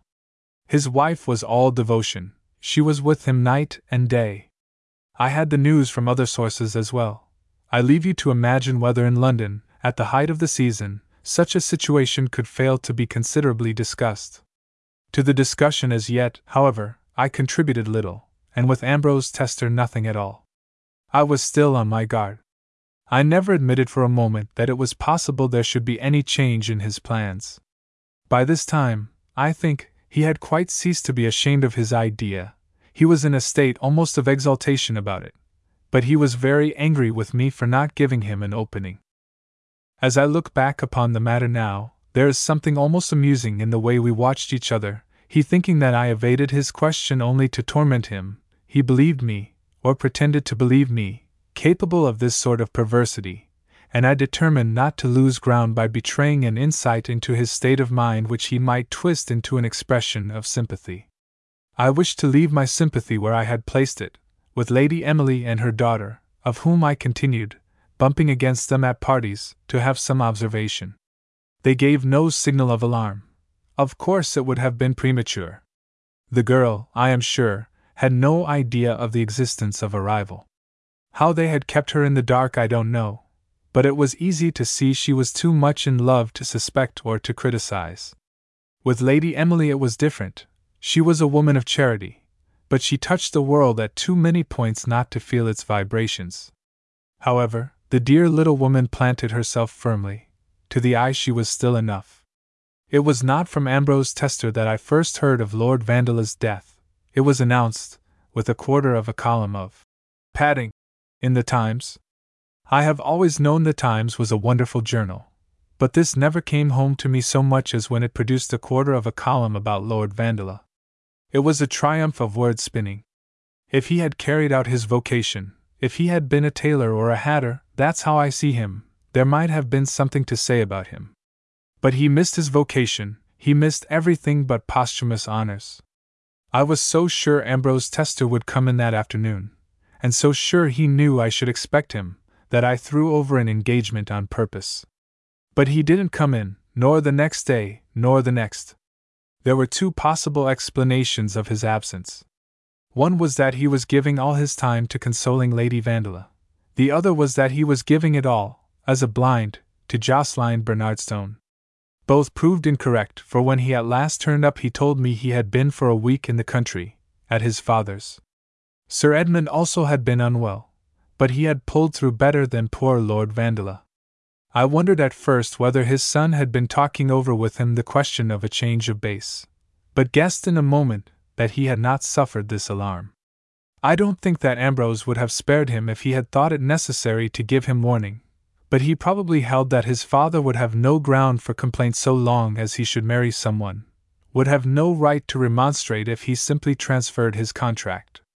Lady Vandela had had 2 children, whom she had lost, and might, therefore, have others whom she should lose. that would have been a reply to nice discriminations on Sir Edmund's part. In reality, what the young man had been doing was thinking it over beneath his ancestral oaks and beeches.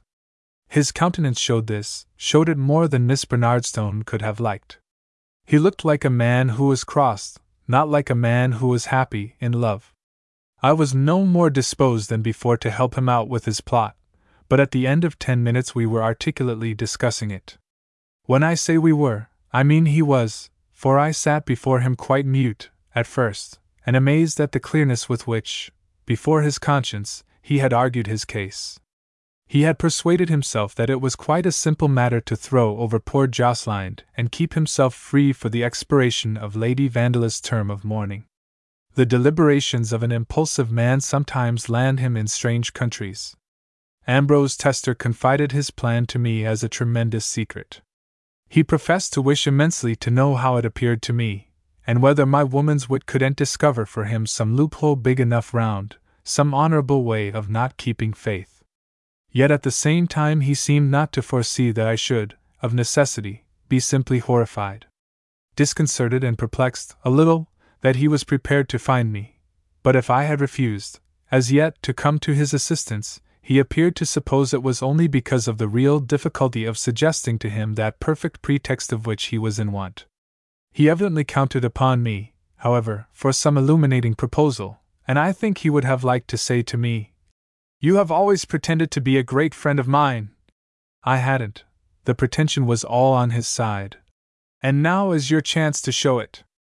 Go to Jocelyn and make her feel, women have 100 ways of doing that sort of thing, that through Vandela's death the change in my situation is complete. If she is the girl I take her for, she will know what to do in the premises. I was not prepared to oblige him to this degree, and I lost no time in telling him so, after my first surprise at seeing how definite his purpose had become. His contention, after all, was very simple. He had been in love with Lady Vandela for years, and was now more in love with her than ever. There had been no appearance of her being, within a calculable period, liberated by the death of her husband. This nobleman was, he didn't say what just then, it was too soon, but he was only 40 years old, and in such health and preservation as to make such a contingency infinitely remote.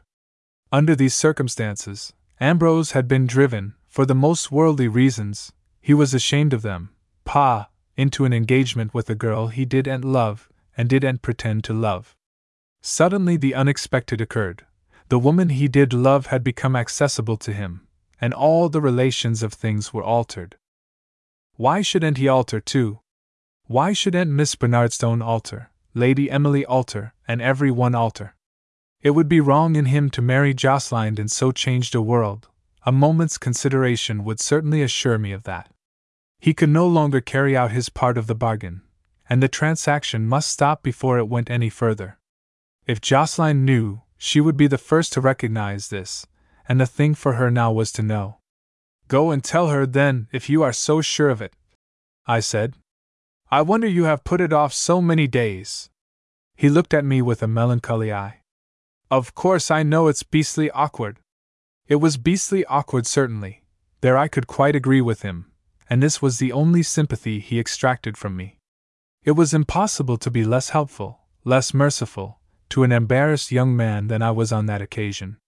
But other occasions followed very quickly, on which Mr. Tester renewed his appeal with greater eloquence. He assured me that it was torture to be with his intended, and every hour that he didn't break off committed him more deeply and more fatally. I repeated only once my previous question, asked him only once why then he didn't tell her he had changed his mind. The inquiry was idle, was even unkind, for my young man was in a very tight place.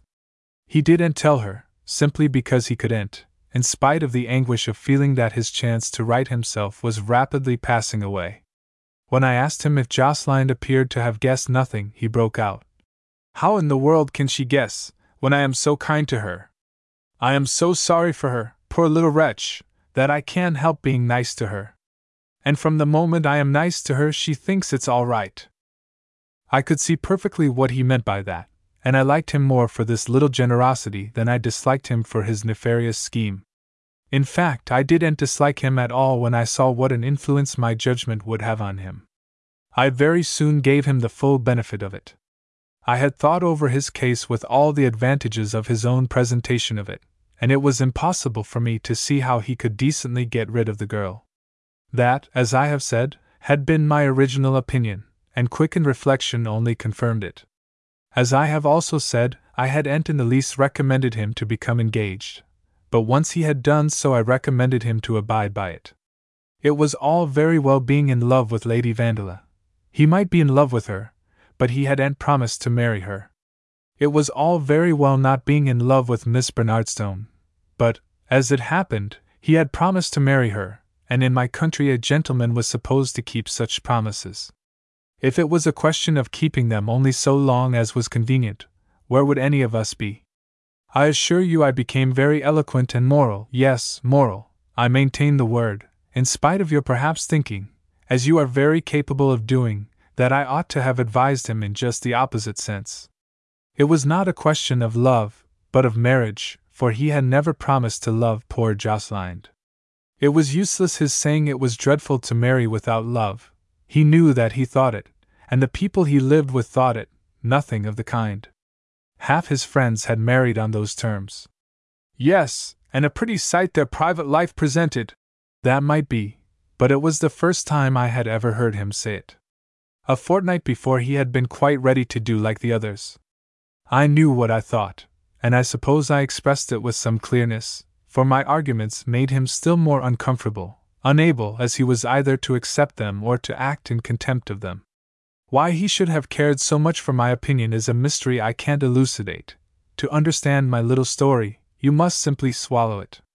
That he did care is proved by the exasperation with which he suddenly broke out. Well, then, as I understand you, what you recommend me is to marry Miss Bernardstone, and carry on an intrigue with Lady Vandeleur. He knew perfectly that I recommended nothing of the sort, and he must have been very angry to indulge in this ballade.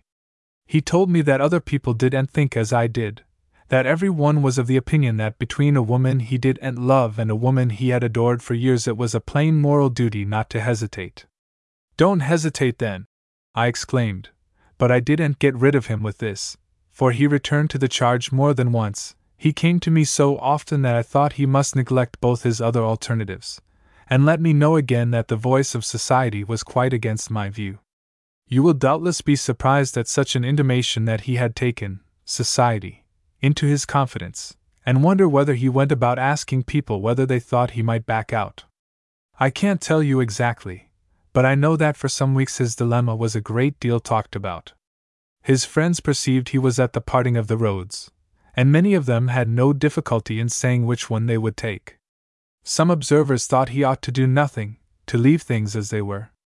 Others took very high ground and discoursed upon the sanctity of love and the wickedness of really deceiving the girl, as that would be what it would amount to, if he should lead her to the altar. Some held that it was too late to escape, others maintained that it is never too late. Some thought Miss Bernardstone very much to be pitied, some reserved their compassion for Ambrose Tester, others still lavished it upon Lady Vandeleur. The prevailing opinion, I think, was that he ought to obey the promptings of his heart. London cares so much for the heart. Or is it that London is simply ferocious, and always prefers the spectacle that is more entertaining? As it would prolong the drama for the young man to throw over Miss Bernardstone, there was a considerable readiness to see the poor girl sacrificed. She was like a Christian maiden in the Roman arena. That is what Ambrose Tester meant by telling me that public opinion was on his side. I don't think he chattered about his quandary, but people, knowing his situation, guessed what was going on in his mind, and he on his side guessed what they said. London discussions might as well go on in the whispering gallery of St. Paul's. I could of course do only one thing, I could but reaffirm my conviction that the Roman attitude, as I may call it, was cruel, was falsely sentimental. This naturally didn't help him as he wished to be helped, didn't remove the obstacle to his marrying in a year or two Lady Vandeleur. Yet he continued to look to me for inspiration, I must say it at the cost of making him appear a very feeble-minded gentleman. There was a moment when I thought him capable of an oblique movement, of temporizing with a view to escape. If he succeeded in postponing his marriage long enough, the Bernardstons would throw him over, and I suspect that for a day he entertained the idea of fixing this responsibility on them. But he was too honest and too generous to do so for longer, and his destiny was staring him in the face when an accident gave him a momentary relief. General Bernardstone died, after an illness as sudden and short as that which had carried off Lord Vandeleur. His wife and daughter were plunged into mourning and immediately retired into the country. A week later we heard that the girl's marriage would be put off for several months, partly on account of her mourning, and partly because her mother, whose only companion she had now become, could not bear to part with her at the time originally fixed and actually so near. People of course looked at each other, said it was the beginning of the end, a dodge of Ambrose Tester's. I wonder they didn't accuse him of poisoning the poor old general. I know to a certainty that he had nothing to do with the delay, that the proposal came from Lady Emily, who, in her bereavement, wished, very naturally, to keep a few months longer the child she was going to lose forever. It must be said, in justice to her prospective son-in-law, that he was capable either of resigning himself or of frankly, with however many blushes, telling Jocelyn he couldn't keep his agreement, but was not capable of trying to wriggle out of his difficulty. The plan of simply telling Jocelyn he couldn't, this was the one he had fixed upon as the best, and this was the one of which I remarked to him that it had a defect which should be counted against its advantages. The defect was that it would kill Jocelyn on the spot. I think he believed me, and his believing me made this unexpected respite very welcome to him. There was no knowing what might happen in the interval, and he passed a large part of it in looking for an issue. And yet, at the same time, he kept up the usual forms with the girl whom in his heart he had renounced. I was told more than once, for I had lost sight of the pair during the summer and autumn, that these forms were at times very casual, that he neglected Miss Bernardstone most flagrantly, and had quite resumed his old intimacy with Lady Vandeleur. I don't exactly know what was meant by this, for she spent the first 3 months of her widowhood in complete seclusion, in her own old house in Norfolk, where he certainly was not staying with her. I believe he stayed some time, for the partridge shooting, at a place a few miles off. It came to my ears that if Miss Bernardstone didn't take the hint it was because she was determined to stick to him through thick and thin. She never offered to let him off, and I was sure she never would, but I was equally sure that, strange as it may appear, he had not ceased to be nice to her. I have never exactly understood why he didn't hate her, and I am convinced that he was not a comedian in his conduct to her, he was only a good fellow. I have spoken of the satisfaction that Sir Edmund took in his daughter-in-law that was to be. He delighted in looking at her, longed for her when she was out of his sight, and had her, with her mother, staying with him in the country for weeks together. If Ambrose was not so constantly at her side as he might have been, this deficiency was covered by his father's devotion to her, by her appearance of being already one of the family. Mr. Tester was away as he might be away if they were already married. 6.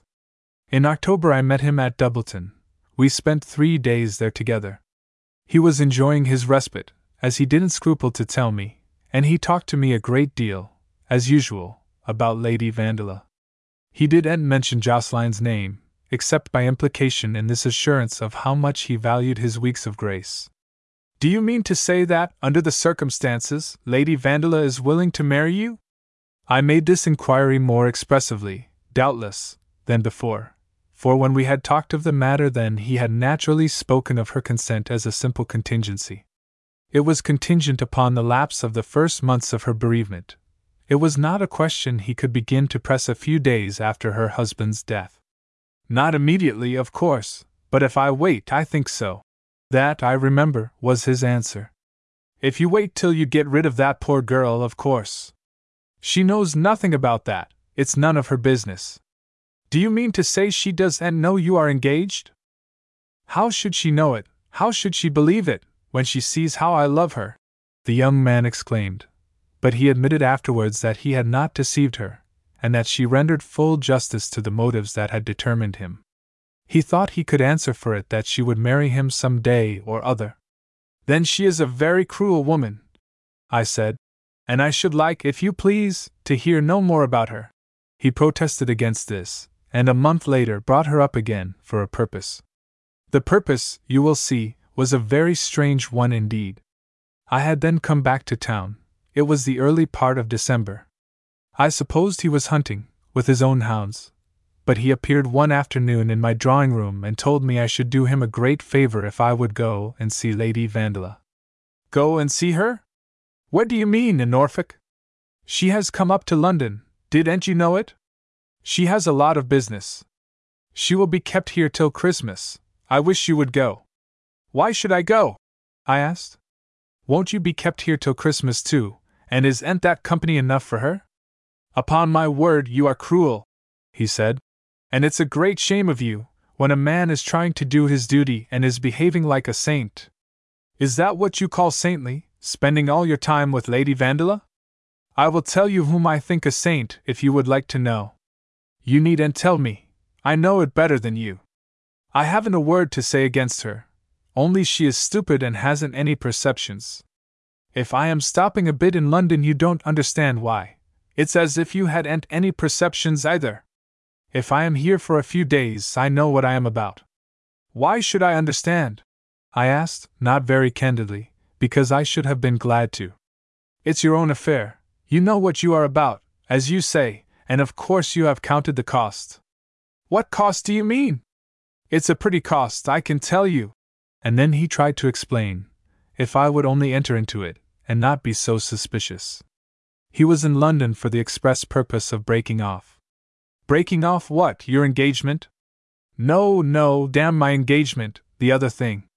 My acquaintance, my relations. Your intimacy with Lady Van? It was not very gentle, but I believe I burst out laughing. If this is the way you break off, pray what would you do to keep up? He flushed, and looked both foolish and angry, for of course it was not very difficult to see my point. But he was, in a very clumsy manner of his own, trying to cultivate a good conscience, and he was getting no credit for it. I suppose I may be allowed to look at her. It's a matter we have to talk over. One doesn't drop such a friend in half an hour. One doesn't drop her at all, unless one has the strength to make a sacrifice. It's easy for you to talk of sacrifice. You don't know what she is, my visitor cried. I think I know what she is not. She is not a friend, as you call her, if she encourages you in the wrong, if she doesn't help you. No, I have no patience with her, I declared. I don't like her, and I won't go to see her. Mr. Tester looked at me a moment, as if he were too vexed to trust himself to speak. He had to make an effort not to say something rude. That effort, however, he was capable of making, and though he held his hat as if he were going to walk out of the house, he ended by staying, by putting it down again, by leaning his head, with his elbows on his knees, in his hands, and groaning out that he had never heard of anything so impossible, and that he was the most wretched man in England. I was very sorry for him, and of course I told him so, but privately I didn't think he stood up to his duty as he ought. I said to him, however, that if he would give me his word of honor that he would not abandon Miss Bernardstone, there was no trouble I wouldn't take to be of use to him. I didn't think Lady Vandeleur was behaving well. He must allow me to repeat that, but if going to see her would give him any pleasure, of course there was no question of pleasure for her, I would go 50 times. I couldn't imagine how it would help him, but I would do it as I would do anything else he asked me. He didn't give me his word of honor, but he said quietly, I shall go straight, you needn't be afraid. And as he spoke there was honor enough in his face. This left an opening, of course, for another catastrophe. There might be further postponements, and poor Lady Emily, indignant for the first time in her life, might declare that her daughter's situation had become intolerable and that they withdrew from the engagement. But this was too odious a chance, and I accepted Mr. Tester's assurance. He told me that the good I could do by going to see Lady Vandeleur was that it would cheer her up, in that dreary, big house in Upper Brook Street, where she was absolutely alone, with horrible overalls on the furniture, and newspapers, actually newspapers, on the mirrors. She was seeing no one, there was no one to see, but he knew she would see me. I asked him if she knew, then, he was to speak to me of coming, and whether I might allude to him, whether it was not too delicate.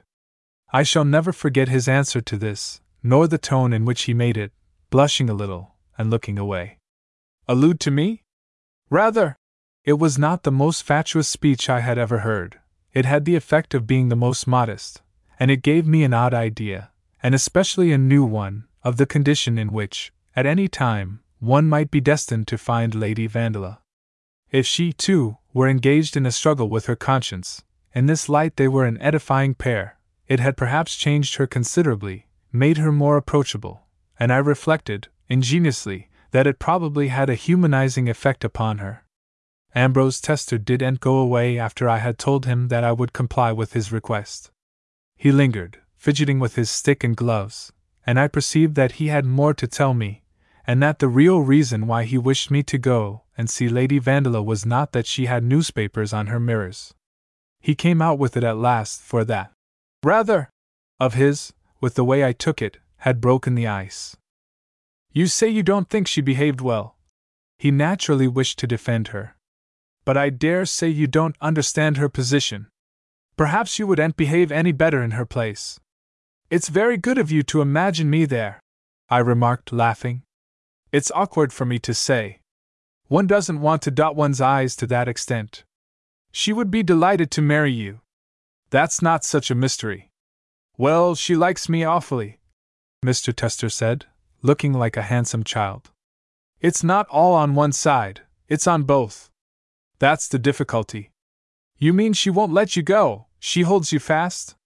But the poor fellow had, in delicacy, said enough, and at this he jumped up. He stood there a moment, smoothing his hat, then he broke out again. Please do this. Let her know, make her feel.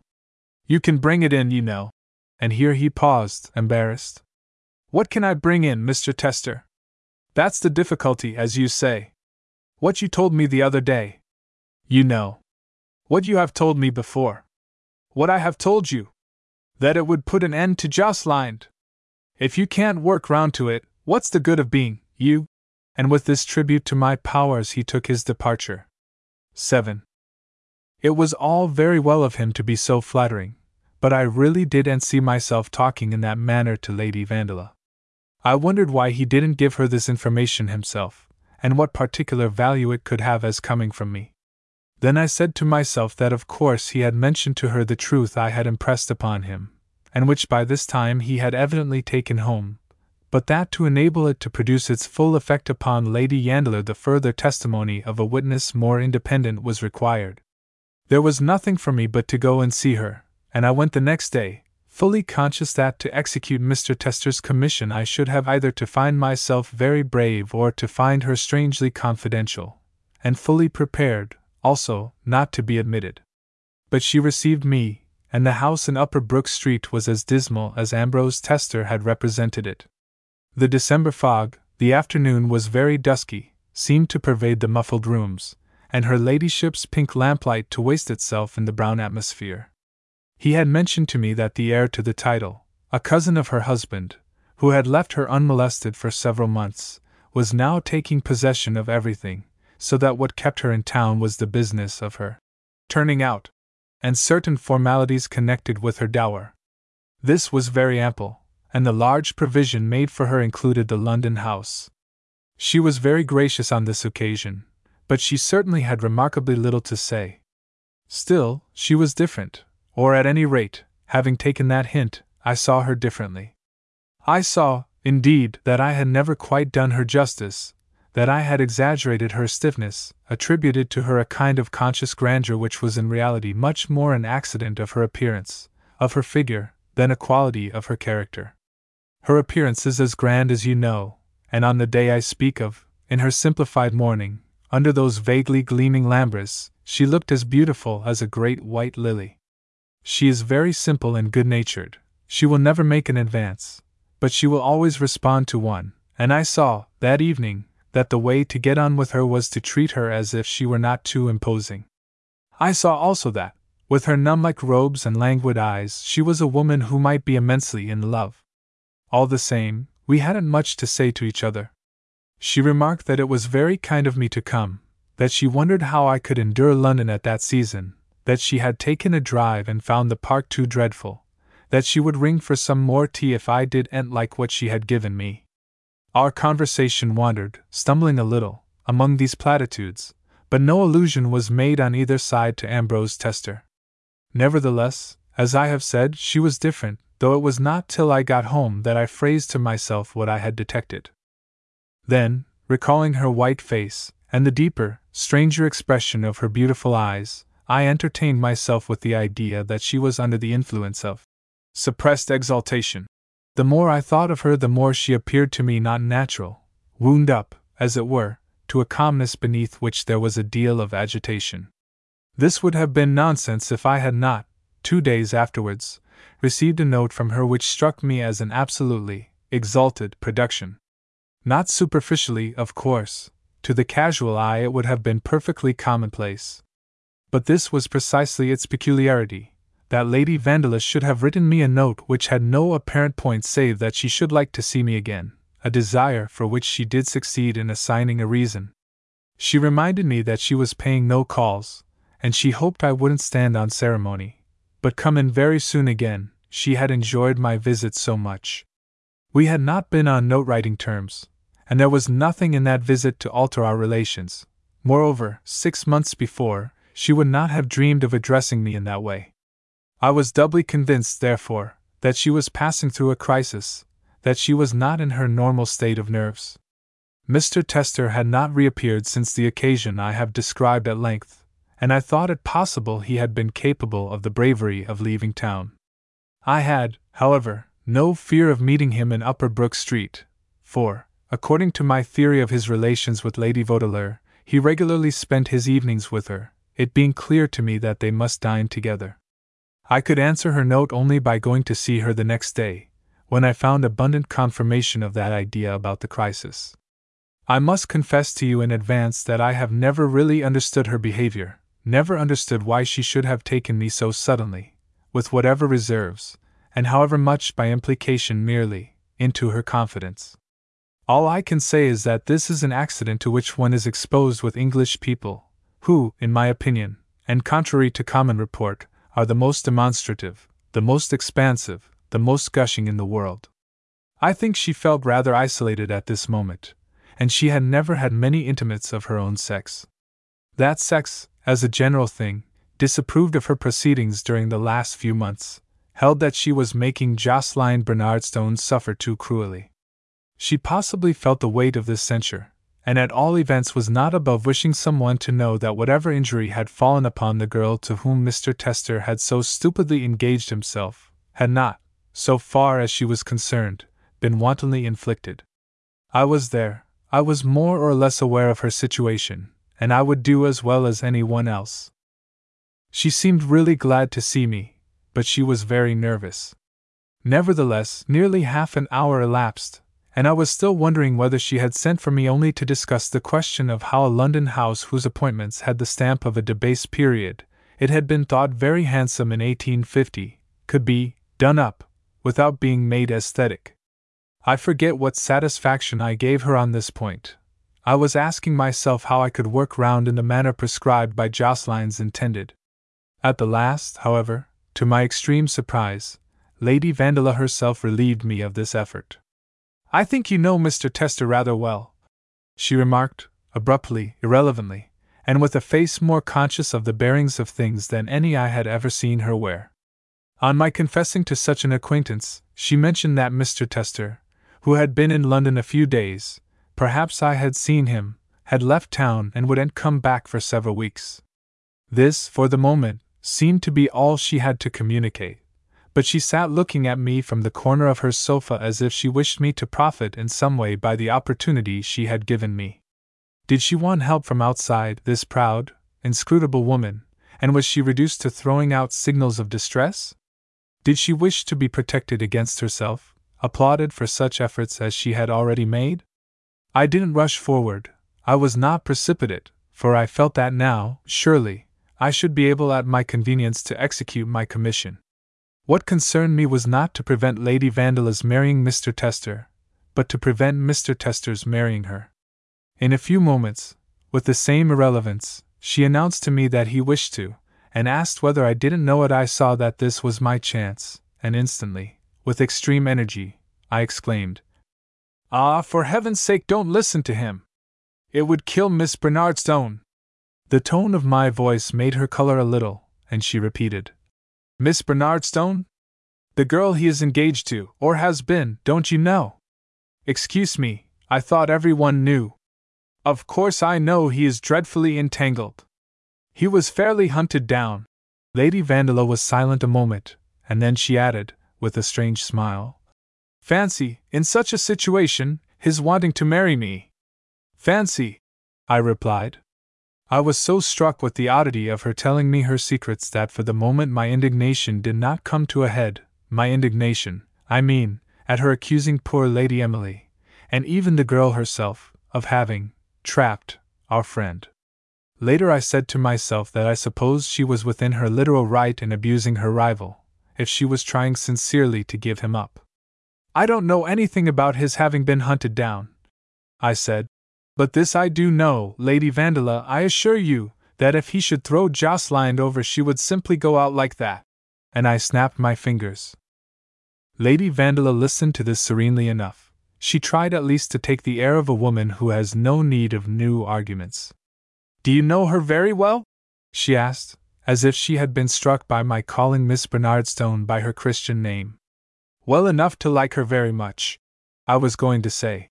"To pity her," but I thought better of it. "She must be a person of very little spirit. If a man were to jilt me, I don't think I should go out," cried her ladyship with a laugh. "Nothing is more probable than that she has not your courage or your wisdom. She may be weak, but she is passionately in love with him." I looked straight into Lady Vandeleur's eyes as I said this, and I was conscious that it was a tolerably good description of my hostess. "Do you think she would really die?" she asked in a moment. "Die as if one should stab her with a knife. Some people don't believe in broken hearts," I continued. "I did until I knew Jocelyn Bernardstone, then I felt that she had one that would be proof." "One ought to live, one ought always to live," said Lady Vandeleur. "And always to hold up one's head. I suppose that one oughtn't to feel at all, if one wishes to be a great success."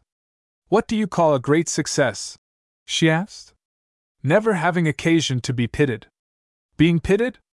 That must be odious," she said, and I saw that though she might wish for admiration, she would never wish for sympathy. Then, in a moment, she added that men, in her opinion, were very base, a remark that was deep, but not, I think, very honest, that is, in so far as the purpose of it had been to give me the idea that Ambrose Tester had done nothing but press her, and she had done nothing but resist. They were very odd, the discrepancies in the statements of each of this pair, but it must be said for Lady Vandeleur that now that she had made up her mind, as I believed she had, to sacrifice herself, she really persuaded herself that she had not had a moment of weakness. She quite unbosomed herself, and I fairly assisted at her crisis. It appears that she had a conscience, very much so, and even a high ideal of duty. She represented herself as moving heaven and earth to keep Ambrose Tester up to the mark, and you would never have guessed from what she told me that she had entertained ever so faintly the idea of marrying him. I am sure this was a dreadful perversion, but I forgave it on the score of that exaltation of which I have spoken.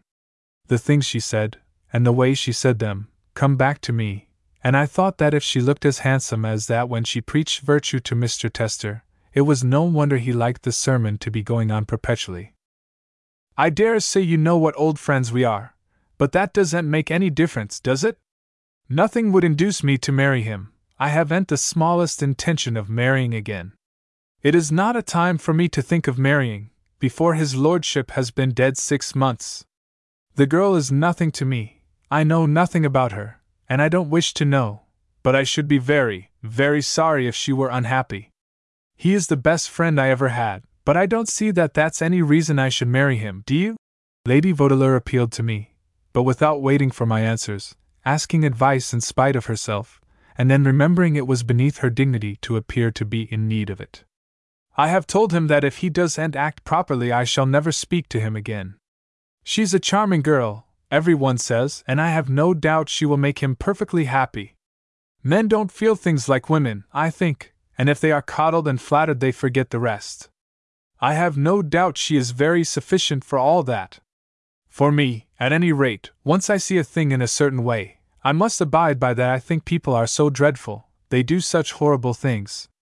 They don't seem to think what one's duty may be.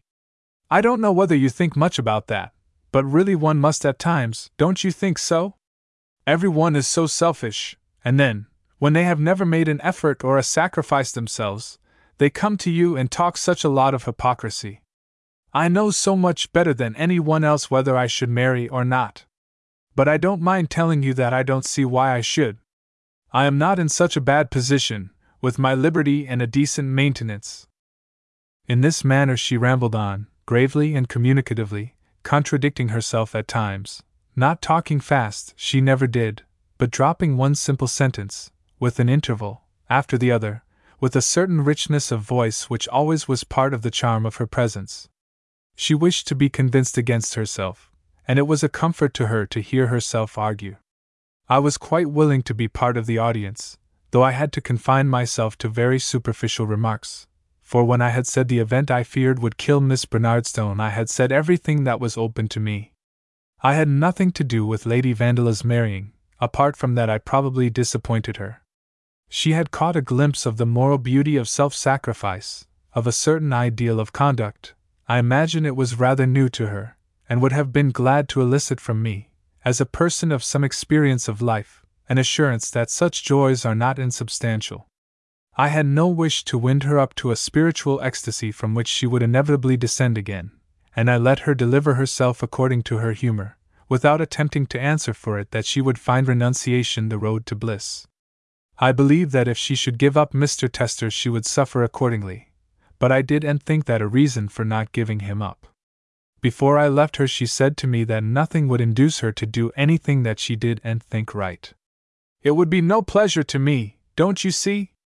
I should be always thinking that another way would have been better. Nothing would induce me, nothing.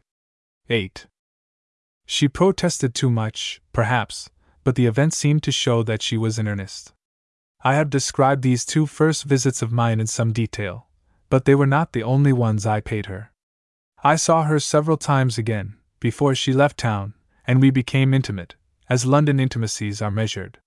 She ceased to protest, to my relief, for it made me nervous. She was very gentle, and gracious, and reasonable, and there was something in the way she looked and spoke that told me that for the present she found renunciation its own reward.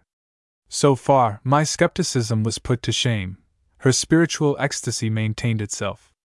If I could have foreseen then that it would maintain itself till the present hour, I should have felt that Lady Vandela's moral nature is finer, indeed, than mine. I heard from her that Mr. Tester remained at his father's, and that Lady Emily and her daughter were also there. The day for the wedding had been fixed, and the preparations were going rapidly forward. Meanwhile, she didn't tell me, but I gathered it from things she dropped, she was in almost daily correspondence with the young man.